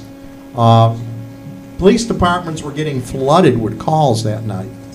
And you'd say, well, that could be a pain in the neck. Well, yes, it could be, because you also have to police your community. And so we have a good rapport in that region with such things going on. They know who to call, and we get the calls at night when these things do happen. Instead of bothering them, they have them call us. We'll handle it. We'll take the calls. And they do a good job, by the way. The police did a great job. They quelled everybody's fears because there's nothing to worry about it. I just thinking, who do you tell about this? Okay. But here you're out there, you're looking, and you're seeing what type of colors are you seeing? Just the brightest color ever. Like LED is the best I could think about, but And it's that is not. the most used. By the way, the term LED type light is It the was, most though. It used was term clear, in it was describing pure, it was just amazing, and I just remember thinking, because while this is all happening, I'm just keep rationalizing in my mind and out loud to my friend what it could be, what it could be, what it could be, and I remember just saying, I've never seen lights like this, I've never seen movement like this, how could it be so massive, do you hear anything? And it was silent, including people. And the size of these illuminations, the size of just the illumination, the light. Oh, yeah. Big? Oh, yeah.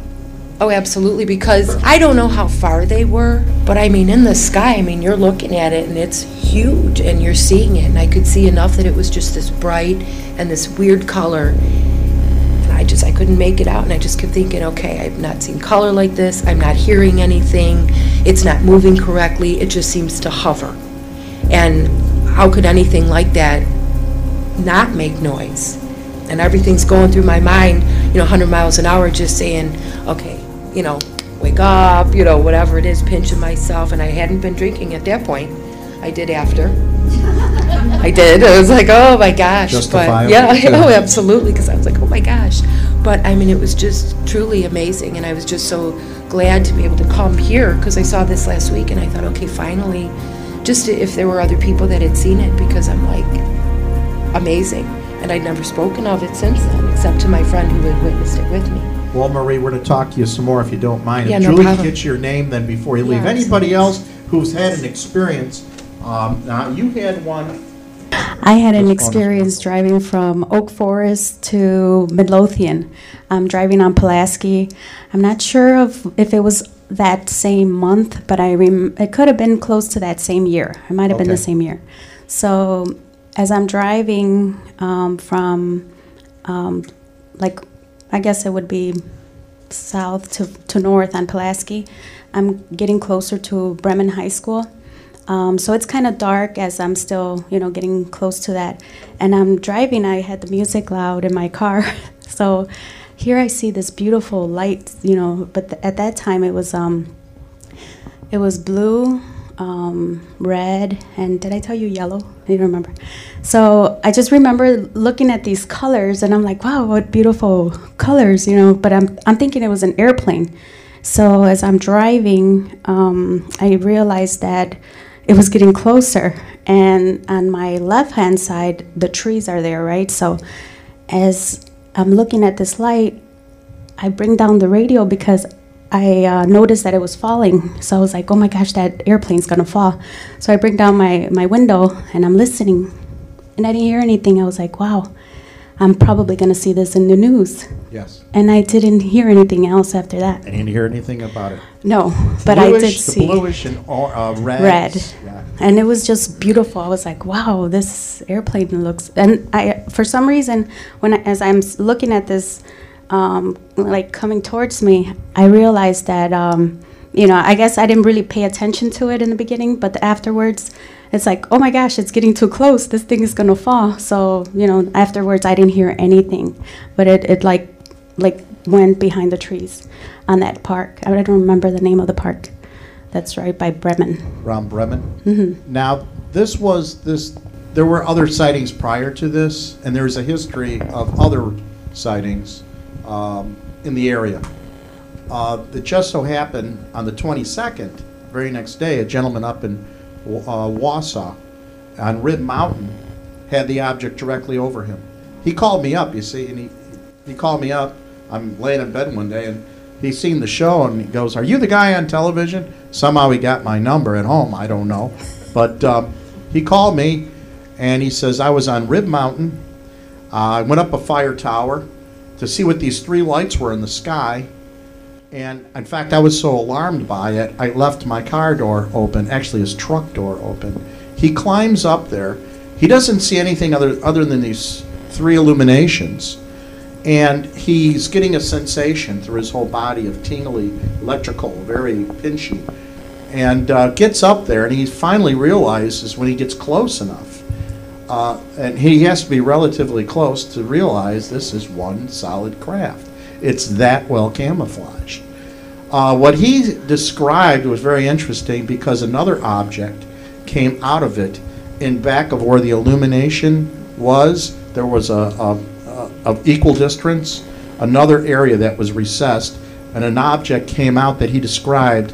We have footage of objects coming out of this other object on the 21st, and we also have a description of an object similar to that making the same sound and appearance as two other people. It's very interesting when you cross-reference. If you can get closer on the date of when you've seen that, get Julie. Have to make sure you have Julie have your name, and we'll get back with you if we can find someone else that was in that same area that day. 0.1% to 1% of people who actually experience these things or see these things make reports. Ridicule and sarcasm is the number one reason. It is a very superb way to keep censorship on this issue. We have literally hundreds of thousands of government documents. We have radar data. We have 400 to 500 people who want to come forward pertaining to the secrecy of this, because it is above top secret. And if you go to the National Press Club and look up disclosure, UFO disclosure, you'll see the National Press Club presentation of some very prestigious people, generals, air traffic controllers, astronomers. Yes, we have even astronauts. In fact, in our group we had one till I ticked him off about something. I don't know. But Edgar Mitchell, William Cooper, who's deceased. Quite a few astronauts are coming forward. It takes time, but when you got a paycheck on the line or a pension, there's a degree of concern. Also, many of these people have to sign secrecy oaths, and used to be 30 years on those secrecy oaths, but now it's, I don't know what it is. But the volume of people that see, we have some 70,000 reports come in a year across the globe. I'm sure it's higher than that. We're told 70,000. Now, mind you, most of the cases we get can be easily, well, we just had, we get 3 to 6 a day, just called into us and emailed, in addition to about another 11 to 30 that come in from the headquarters.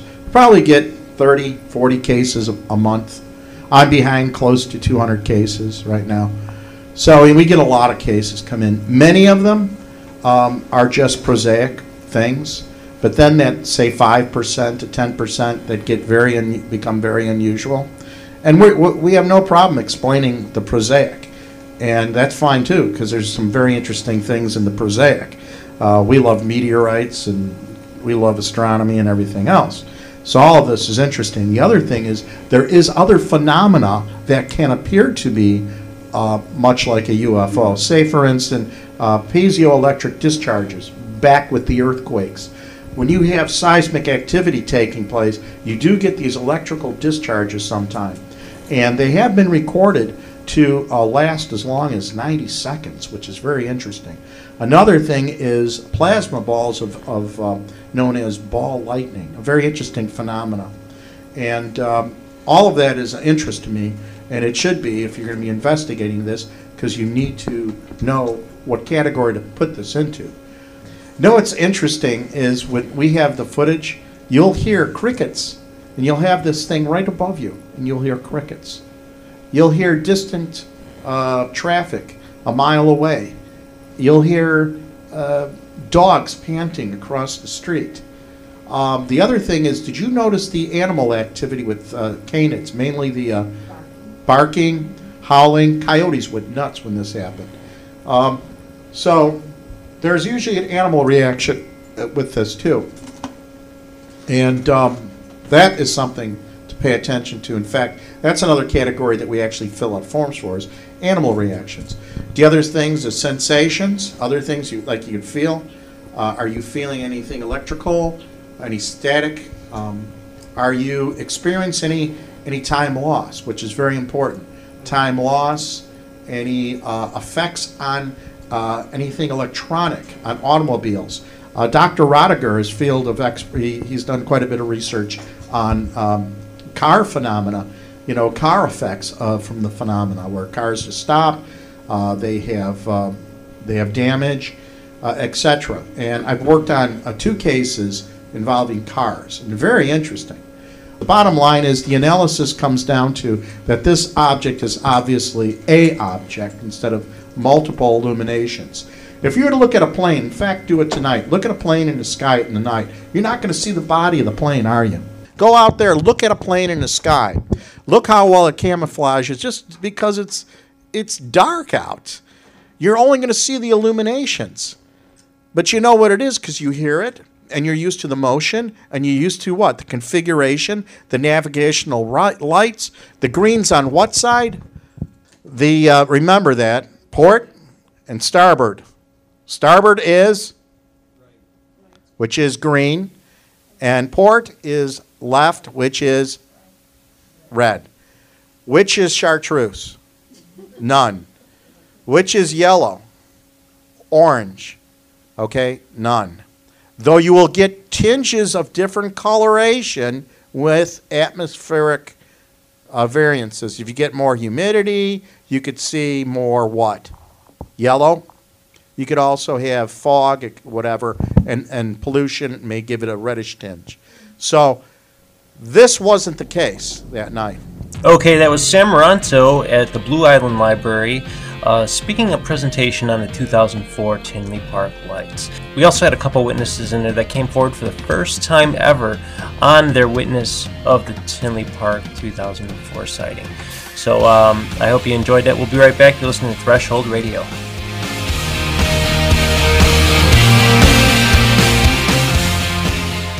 TheEdgeOnAir.com and Thresholds into Other Realms present Thresholds Radio, a weekly show dedicated to all things paranormal. Join your hosts Sam Moranto, John Stevenson, and Anthony Kopp Fridays from 10 to 11 p.m. for an expedition beyond your most unexplainable dreams. With new guests every week, Thresholds Radio will bend your views on reality. That's Friday nights 10 to 11 on TheEdgeOnAir.com. For more info on Thresholds Radio, visit UFO-info.com. You're listening to Threshold Radio. With me is Sam Moranto and John Stevenson. What's been going on, Sam? Well, I'll tell you what, we had more than our share of other realms. And the realms have been sick and putrid, but yes. I think everybody's been down between Anthony getting teeth yanked out and oh yeah, I heard. You were sick. Yeah, I was sick last week, I got too. hit with creep and gamboo. Something tried to kill my ass. I don't know. But yeah, we've been hopefully down for we're on the road to recovery, folks. But a lot of strange things going on, and of course we're always on top of UFOs, paranormal, and of course Earth phenomena. How many earthquakes have we had, John? It's been insane. And, well, they disappear after we have them. Of course, they go from whatever it is to knocked down by half. I was talking to this lady at the grocery store, and she was like just a normal woman, not a conspiracy theorist, not anything like that. She just, as a normal mother, she's like, this year absolutely scared me. The weather absolutely scared me. She's like, and then I gave her our website, of course. And that scared her. But I was like, this weather is not going to get better. It's just going to keep getting stranger. And people got to get prepared for it, man. It'll be over soon. Yes. December 21st, 2012, right around the corner. Well, they're talking we about... have Richard Dolan on the wagon now, so he believes in 2012 now. Yes, he jumped on the... We got him on tape saying that. Yes. And as we are speaking right now, a major storm is on our threshold, is it not, John? We're right there right now. So if you hear us... watching the radar. It's crazy, man. I know when we're in that dark red, that's bad. It's one big X there now they put through it. It's like doomed.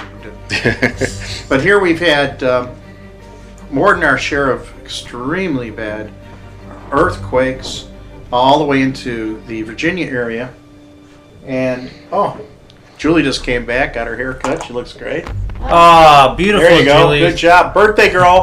Happy birthday, Julie. Yeah. Got something to say for your birthday? Girl. Happy birthday. Thank you. Yeah. It always cracks me up. Everybody thinks she's my daughter. 29 today, right? 29, not yet. Next week. That means I look like crap. She looks great, and I look like crap. My birthday's on the 19th. We're all birthday boys this September. We make John officially. He got born twice. It was a long labor. What are we all Virgos? Is that what it is? I'm an Aquarius.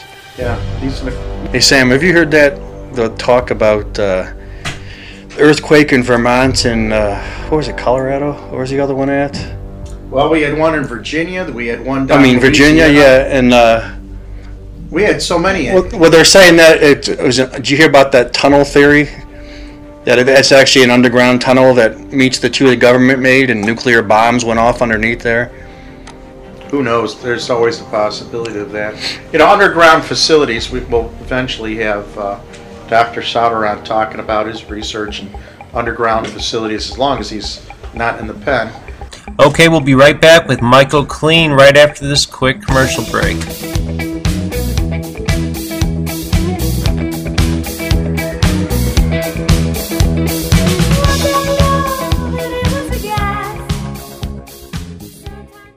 TheEdgeOnAir.com and Thresholds into Other Realms present Thresholds Radio, a weekly show dedicated to all things paranormal. Join your hosts Sam Maranto, John Stevenson, and Anthony Kopp Fridays from 10 to 11 p.m. for an expedition beyond your most unexplainable dreams. With new guests every week, Thresholds Radio will bend your views on reality. That's Friday nights 10 to 11 on TheEdgeOnAir.com. For more info on Thresholds Radio, visit UFO-info.com. Welcome back to Thresholds into Other Realms, and with us now is Michael Clean.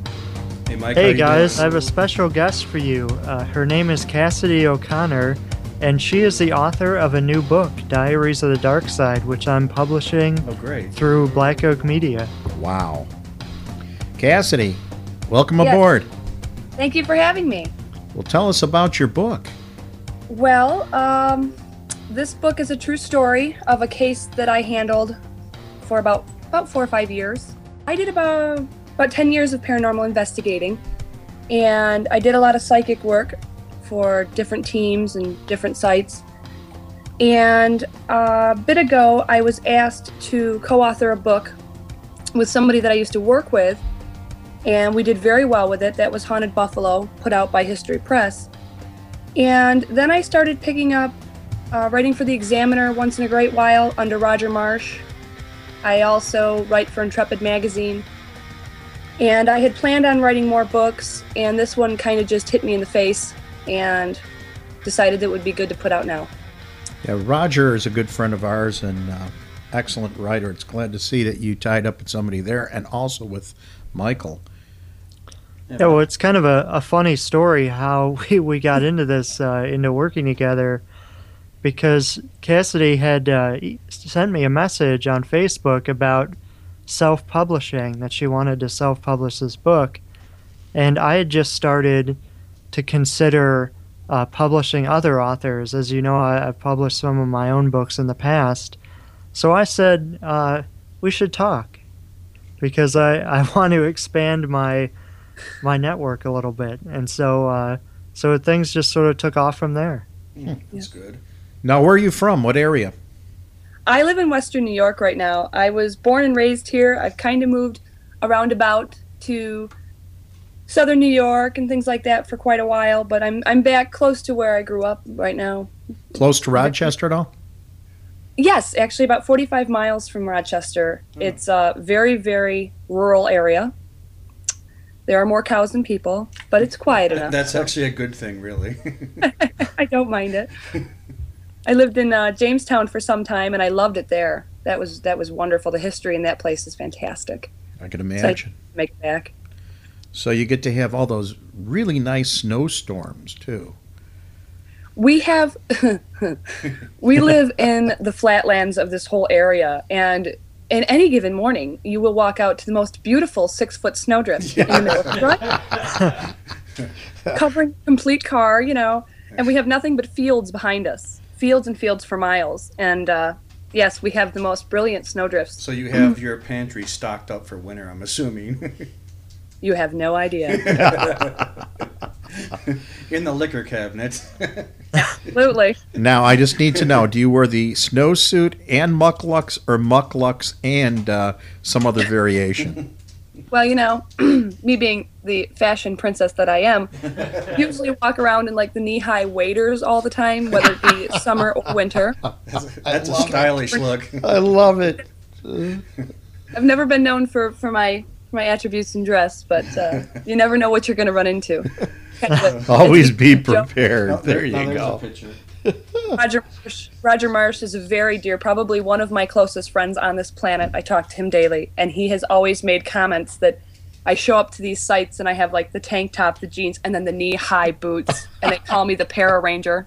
The goats don't care make what fun you of look me like. because I'm digging around in the dirt. So the snowsuit, everything kind of out here is perfect, and you fit right in with everybody else. Is your picture on the book? It is, yeah. Oh, is it like that? No, it's a very high quality picture. Oh, okay. No, everything. A farmer.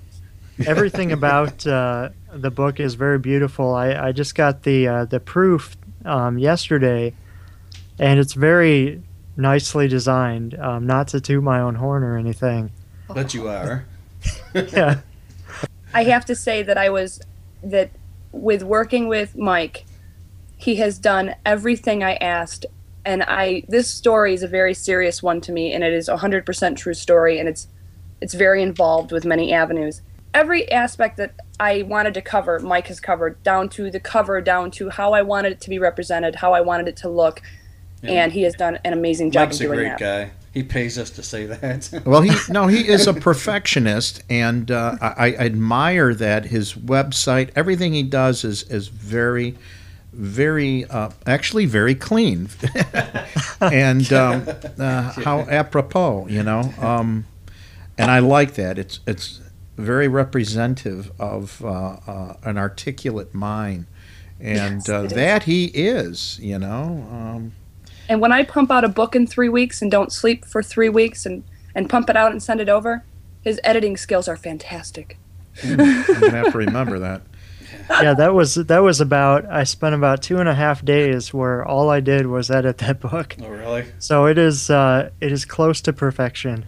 Yes. But it's the story that really makes it compelling. Why don't you tell us a little bit about the background of the story and how you got involved with the case? Okay. I did paranormal investigating, like I said, for about 10 years, and I was one of those people that knew it all. I went everywhere. I've done everything, you know everything. And I got interviewed by a man who had began writing a book about an area that I had covered a great deal of research on. And he had contacted me, I think through MySpace, and said, can we have an interview with you? I said, sure, no problem. And I brought him some of my files and gave him some good ideas. And after that, I just, through a series of events, became very good friends with this person. And they opened up to me about a case. And they said, we could use a new, fresh set of eyes. And of course, I can do this. And that case was by far the scariest thing I've ever seen. And it held on for almost 5 years. And it ended up teaching me the very difference between the supernatural and evil. And that's why the book is coming out, because I need other people to realize this before more people die, before things happen to people. I've seen this firsthand. I've seen this family firsthand. And I didn't write this for a year. When the case was finished, I cut most of my communications off with them because I wasn't needed. And I had become insanely close with this family, but I felt like that was the best thing that needed to be done. And it was a year later that I got thinking of this family, and I thought about them very hard, and I picked up the phone and I called them. And, to hear happy things on the other end of the phone and, giggles and updates of my family here. And it was after that point that I opened the computer and just started writing. I did not stop writing for 3 weeks. I didn't sleep. I didn't do anything. I just kept writing. And I have this to offer. That sounds really good. It was really amazing to me reading the book just how much misfortune was tied in with this one property. Could you tell us a little bit about some of the things that happened to the family and to the people around them? Yes. Well, the family lost 7 members. Ooh. In about a year. They had the child that this problem was centered around institutionalized medicated, different hospitals, different specialists, different tests, different court appearances, police, many people that communicated with this child or worked for the medical field would become sick, die, break legs, hands. I myself became very ill. Everybody in this case became very sick. And This what family- was the focal point again? The is it the property that is the commonality here? Well, I had never experienced something like this, and I basically had to go through the school of hard knocks and educate myself very quickly on something I had no idea what I was dealing with. Mm-hmm. And what I started to realize was this property actually sat on a very, like I say in the book, conveniently forgotten historic spot. Okay, let's right there at that point. Can you give us a general idea? Obviously, you don't want to reveal Without the spoiling exact your book, location, though. but the general idea of what we're talking about. Well, when George Washington won, he basically went through, and the different Native American tribes on the East Coast that fought against him, he basically said, wipe them out. And there were certain locations where this was done, Oh, okay. and this location was one of them, And in what state? New York, Okay, just to clarify, Northwest, just general vicinities. Western New York. Okay. But for some reason, and there was also an old farmhouse that used to sit on this property that I had picked up. I do a lot of psychic work, a lot of medium work, things like that. And I had picked up this little house, but it wasn't there. And coming to find out that even in the 1920s and 1930s, people were still already doing this same pattern. So I had to do the research on, historic locations and holding energy, things like that. Very, very different things I had to really look into, and it seemed to be a pattern that just kept going and going and going. It has since stopped. It's completely stopped now, the activity there? Yes, Well, that's a good thing. it took me 5 years. Well, that book sounds really interesting. Now, Yeah. is it because it stopped because it ran out of victims, or did it stop because of a sequence coming to? I mean, give me an idea of your synopsis as far as that goes. This certain thing or things stopped because we forced it to.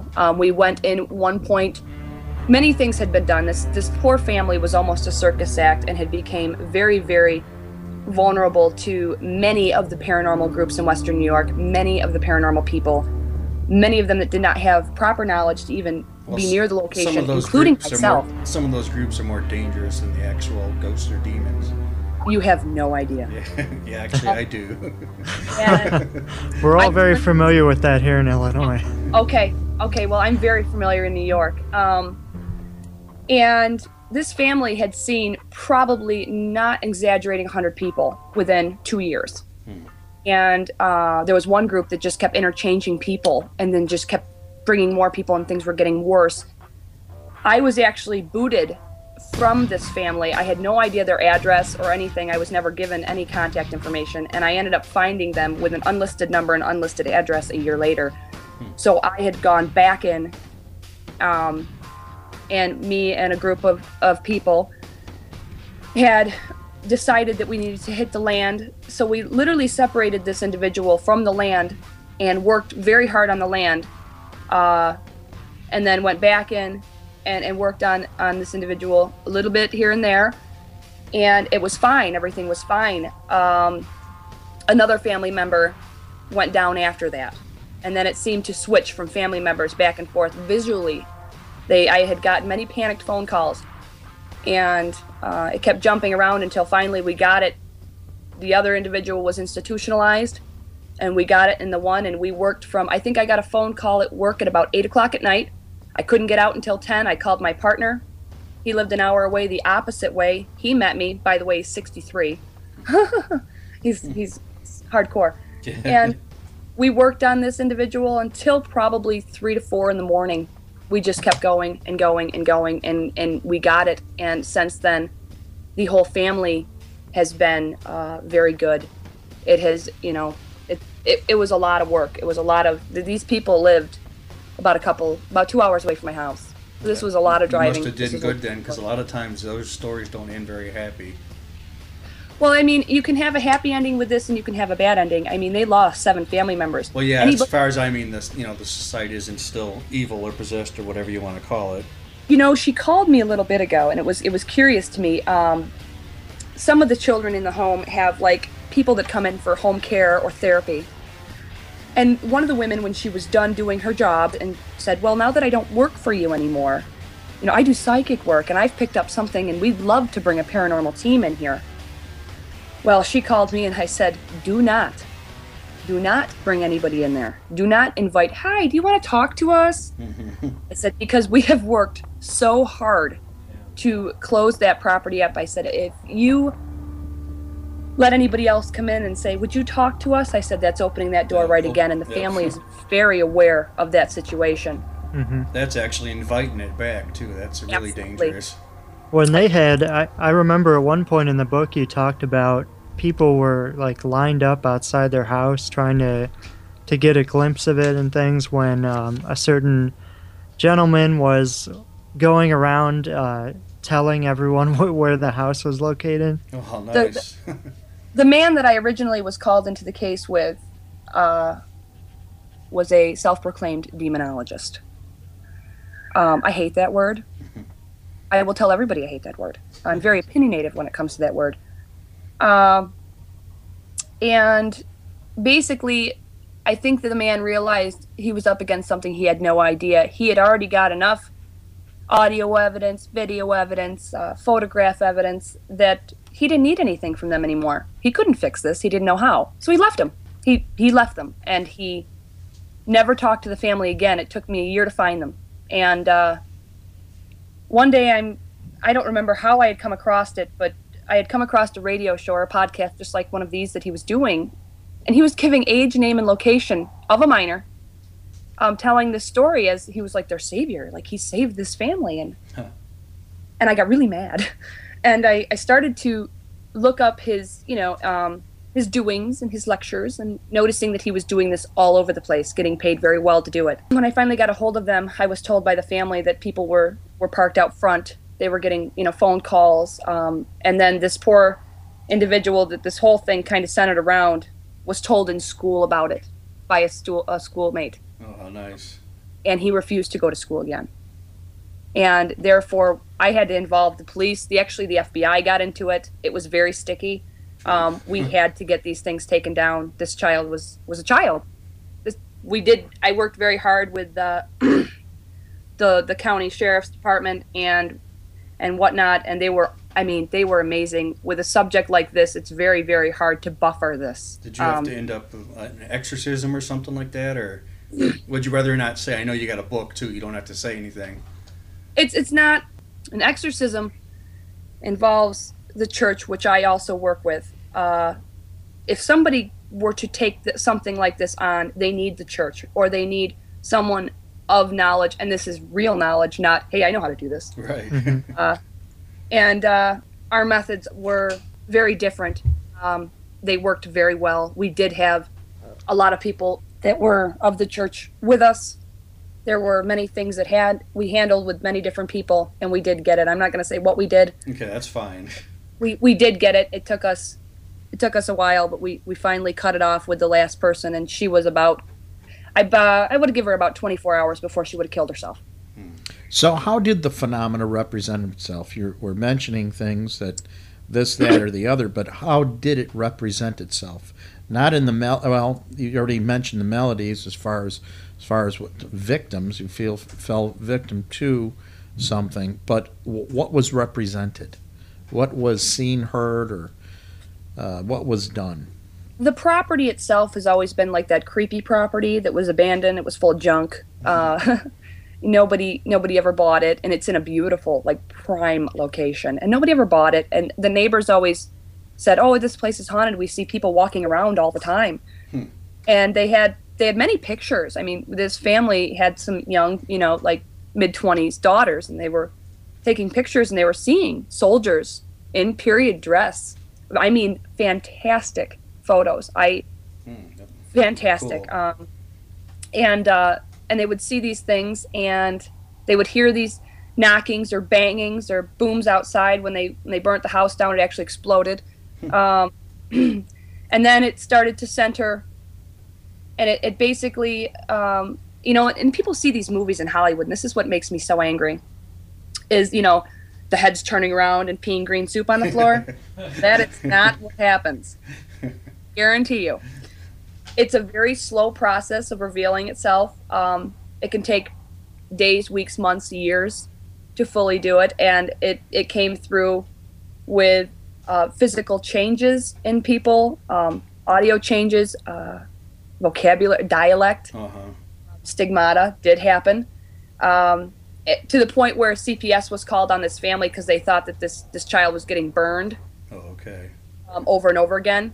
This, by the way, this young man has no scars and no appearance of any of this that was on him for 5 years. Completely gone. I was just told that yesterday on the phone call with family. Did this child exhibit some extraordinary strength? Yes. There's actually a police report that I read that says this child has the strength of over 3 men. This child, at that point, could pick up objects. He knew what was going to happen beforehand. He would giggle about it. He would pick up objects. There was one point in time where this child ripped through, I think it was 9 state troopers and 3 school teachers. This guy was also double guarded in hospitals. This was a 12-year-old kid. I've heard these. I mean, Lorraine Warren told me once where a guy was possessed, and he actually lifted their car up. They had a flat tire when they got there, and the guy lifted the car up for him to change the flat. Yeah. So, I mean, things you really don't expect to happen. Lorraine's a sweetheart. Exceptional strength, exceptional everything. I mean, brilliant to the point where you knew it wasn't him. The language, the way the face was carried, the voice, words, things like that. There's a couple times in the book that I actually put in word for word an interview that I had with him, and a audio recording that had taken place, because I had finally taught the grandmother of the family to I said, when he starts acting like this, I want you to record it, but I don't want him to know. And there's actually one point in the book that I put in there that is actually a whole recording, and he goes back and forth, in and out, in and out, in and out, and you can tell in the writing that he's one and then he's the other. Does he do the atypical Latin too? We picked up a lot of Latin in the backgrounds of a lot of the recordings. You'll either hear the person say that, or you hear little, I don't know, munchkin sounding things, coming from around, funny voices. It was like whispers. If they were like going around the room, getting closer to the recorder and far away and closer. And there was one point on this recording where, as he was speaking, there was something telling him what to say before it came out of his mouth. It was a whisper right before, and it varied in languages. I mean, there was several languages involved in this, not just Latin. Well, they got that reverse Latin too. I don't know if he did that one, but that's a common one too in a real possession. Yes. And when it comes to these possessions, people think these people are tied to the bed and they're screaming and they're going to kill you. And, it's very slow. And I never knew this, Hollywood. And I go, oh, man, this is scary stuff. But it's very, very, very slow, the progression that one takes. And there's a lot of signs that show it. But you get that, the smirk, too, the atypical smile and smirk that they tend to show when they're possessed. There was a point in this book that I wrote about, and as I was writing it, I stepped back for a second, and I looked at the floor, and I stopped, and I remembered. And a simple smile can be the scariest thing you've ever seen. I was just going to say the same thing. That is so creepy. There was one point where I had walked in the house to say something, and we were doing some work out back, and this child, this 300-pound child, mind you, was in a chair, and he tilted his head and he looked at me, and I was talking to his grandmother, and I said, we'll just be out back, dear. And he lifted from that chair and was an inch from my face. He never moved a muscle. He was just there. Ooh. And I stepped back, and he held his breath, and he just looks at me and says, perfect. and he just stared. He was staring me right in the eyes, and I remember he was a good one for headbutting people. That's creepy. That is creepy. It was, and at that point in time, that individual could have killed me. To this day, I don't know why he didn't. He never touched me, and it seemed this thing, even when I was going in with different teams of people, diverted around me. Like he always hit somebody else, and it was like a game that he watched me and examined me very closely, but he stayed away from me. I don't know if I wasn't worth his time or I was not the weakest link, but he really gave me special attention but stayed away from me. And when I walked away from him after he did that, I stepped away from his face. I wanted my teeth in my mouth.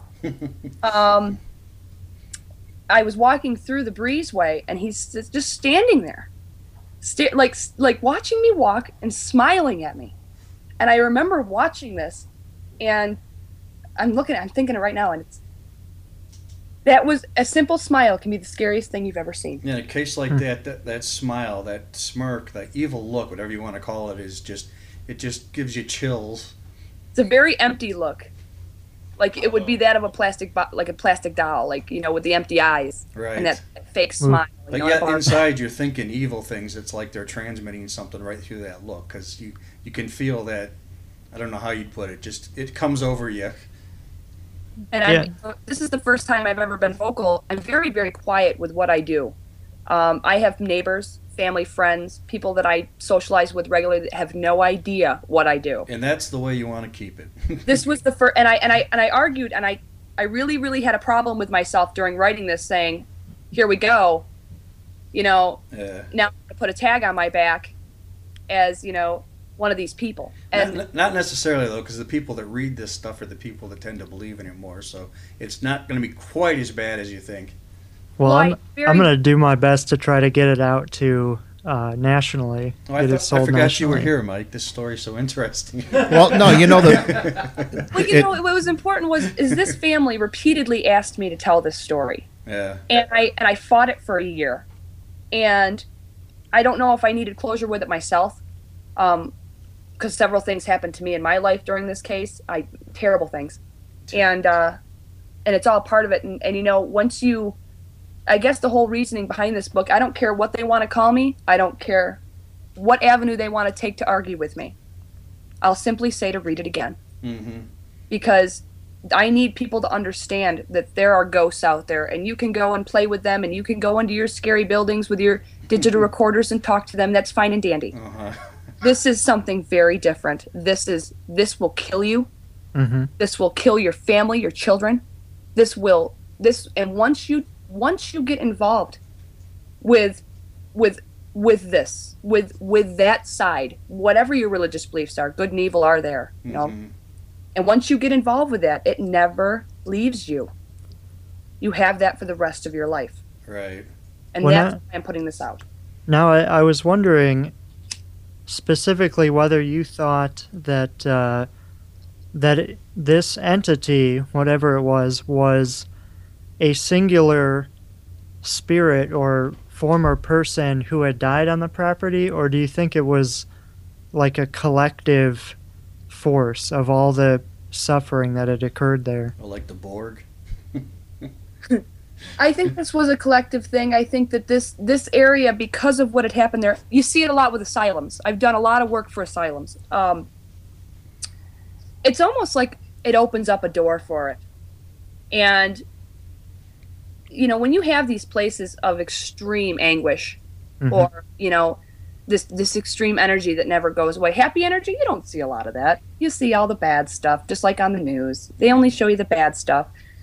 And for some reason, when I have come in contact with these wonderful little things, it's usually on a spot that many things have happened, or it almost like a yellow brick road to these things. It opens it up. Because this was demonic. This was demonic, no matter I had never known what I was even dealing with. I thought, oh, nasty ghosts. Oh, I can do this. It's not the same thing. So now, do you think that the suffering that occurred on the property perhaps attracted some force or some demonic entity that wasn't there originally, that maybe it was drawn to that place. Absolutely. So you feel the energy was drawn to it, not, say, for instance, a ley line or a geological phenomena or earth phenomena or dimensional phenomena, but that the ongoing misfortunes and atrocities opened up some sort of portal or some sort of something? You know, it's really funny that you asked me that, because I've really done a lot of work into the ley lines and where they cross, and what, you know, I've noticed a lot of different sites on certain points, and I've really paid attention to that. This specific place is this was caused by, I mean, think about it. It's the ultimate hate. Mm-hmm. To kill people because of who they are, what they are. Oh, genocide, no matter yeah. What race, religion. Well, the politics of prejudice still exists today, and it was just obviously more apparent when it's at your doorsteps, right in your own community during that period of time. I mean, this was something that went on throughout the 17th and 18th century here in the United States to the Native Americans. It was horrible. It was, yes. And at this point, when all of this historic things were happening, there was no town there. There was no village. There was nothing. There was nothing there except for this specific place. And I remember gasping when I was I went up to this historical society. I'm doing all this work, and I remember laying out the maps and gasping. It was in the exact spot. And mind you, their neighbors have divorced. Their neighbors are all have erratical children, have divorced, have come and gone. Neighbors right around this house. Just a negative energy or a bad karma right in that area. I mean, the grandfather of the family went to dig a garden and had a heart attack. And then, before that, he went to dig the foundation of the house, had a heart attack. It's just all, you just got to wonder, and it's mind-boggling. Well, you said before that there was a previous house that had been at that location. Do you know what happened to the owners of that house?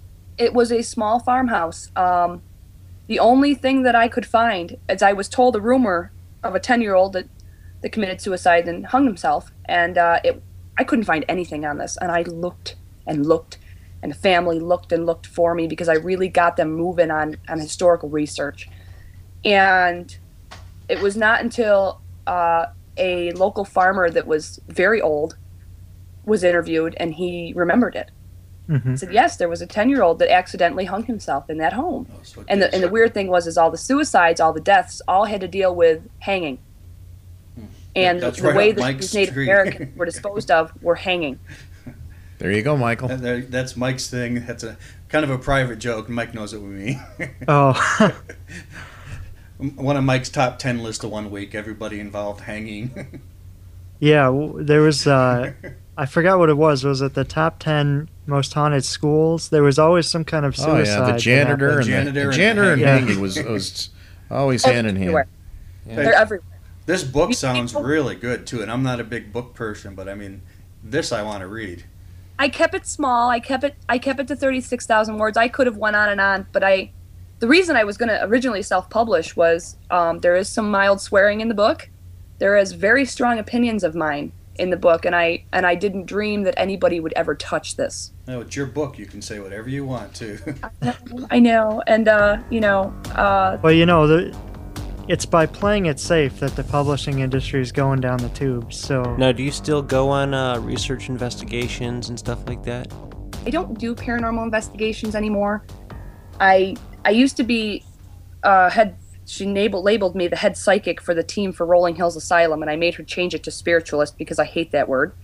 And I kind of worked with a team for them for a while and did a lot of renovations on the asylum. And those people are still very close to me. I do not belong to the team anymore. I'm just not a team person. Most of the time I get approached by people, or I get phone calls. I don't know how my name is out there, how my number is out there. but they call me, and I do a lot of house clearings. Yesterday, in fact, I had one that I had done, about a month ago, and there were kids running all over the house, and I was very distracted, and I kept telling her, get these people out of the house so I can do this, and I will be quick with it. And, and he was gone for 2 weeks, and then he came back. So I had to go back in yesterday with a girlfriend of mine, Trish Ryan, and I brought the Frank's box out. I have a Frank's box. I love them. I love Frank Sumption. I have a box, and I use it, and everybody hates me for it, but I love them. I think they're fantastic. And I really have a lot of... Frank Sumption's a good friend of mine. And I got the box out and was going back and forth, and I had written some things down. I had sat down for a while and did some automatic writing and got the name, got his age, got everything about him. And finally had to push him out again, and it was very difficult. We got him. And I most of the time now only deal with... I get phone calls from the different paranormal teams around New York, Pennsylvania, Ohio.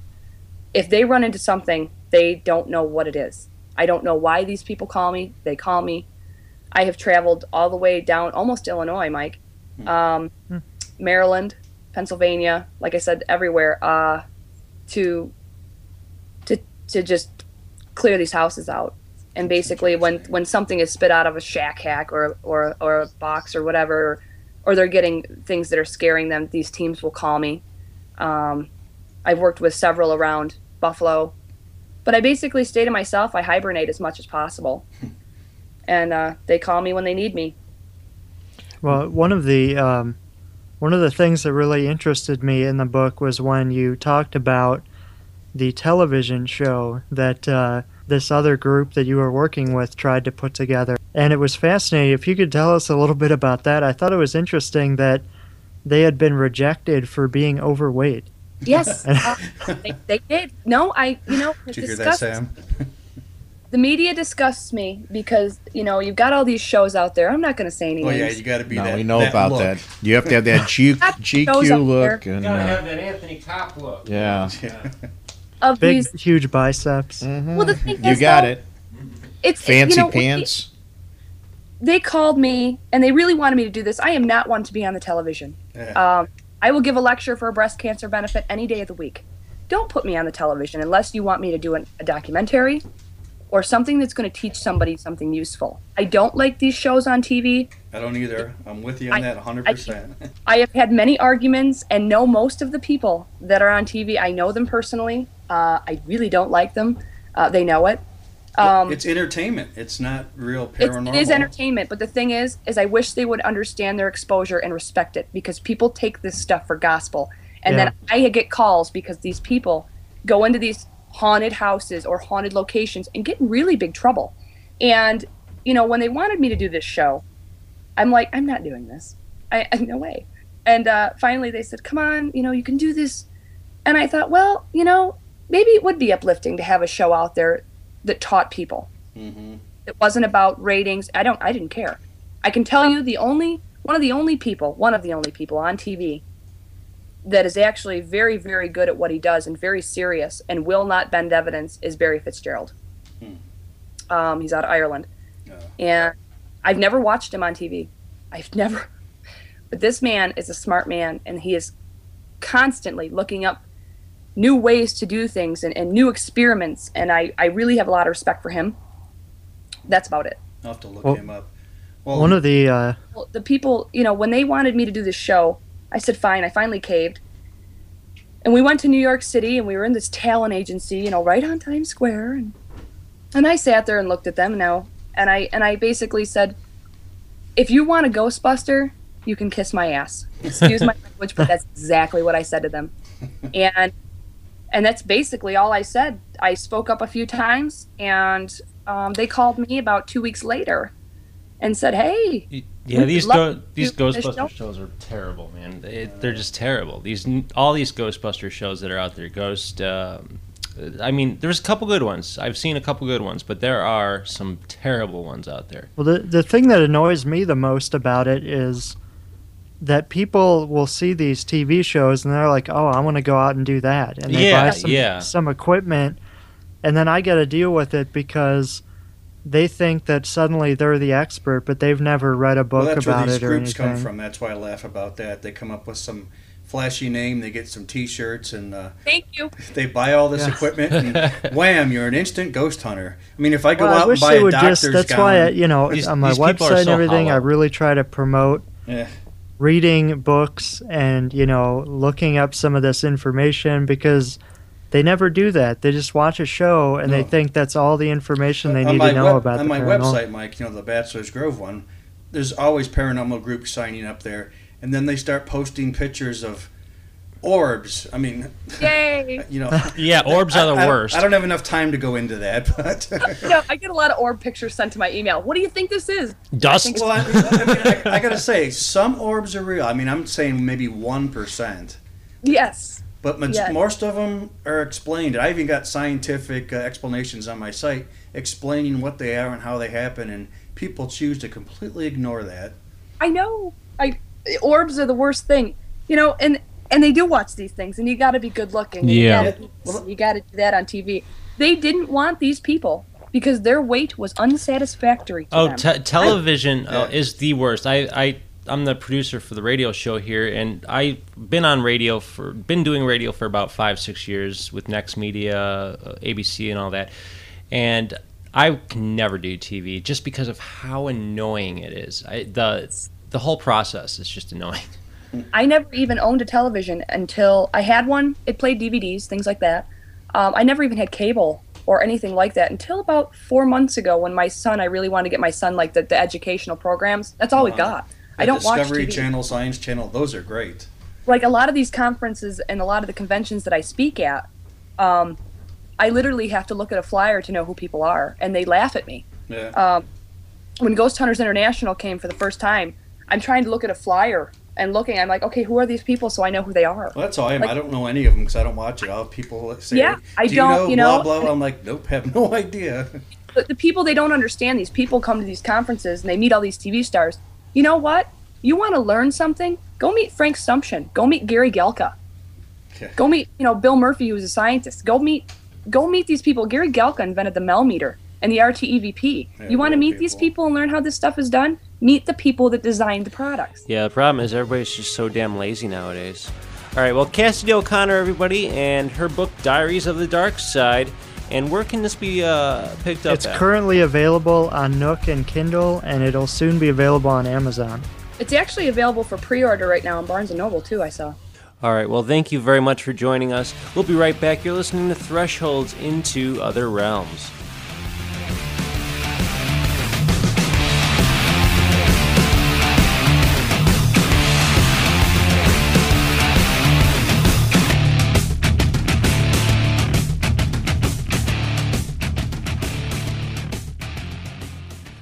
TheEdgeOnAir.com and Thresholds into Other Realms present Thresholds Radio, a weekly show dedicated to all things paranormal. Join your hosts Sam Maranto, John Stevenson, and Anthony Kopp Fridays from 10 to 11 p.m. for an expedition beyond your most unexplainable dreams. With new guests every week, Thresholds Radio will bend your views on reality. That's Friday nights 10 to 11 on TheEdgeOnAir.com. For more info on Thresholds Radio, visit UFO-info.com. Okay, well, we hope you enjoyed the show. We'll be back next week. Also, if you can't make Sunday nights at 7:30 here at UFO-info.com, you can go to TheEdgeOnAir.com Friday nights at 10 o'clock, or we're also on the UFO Paranormal Network, which is broadcasted worldwide and nationally as well. So check us out, UFO-info.com or TheEdgeOnAir.com. See you next week.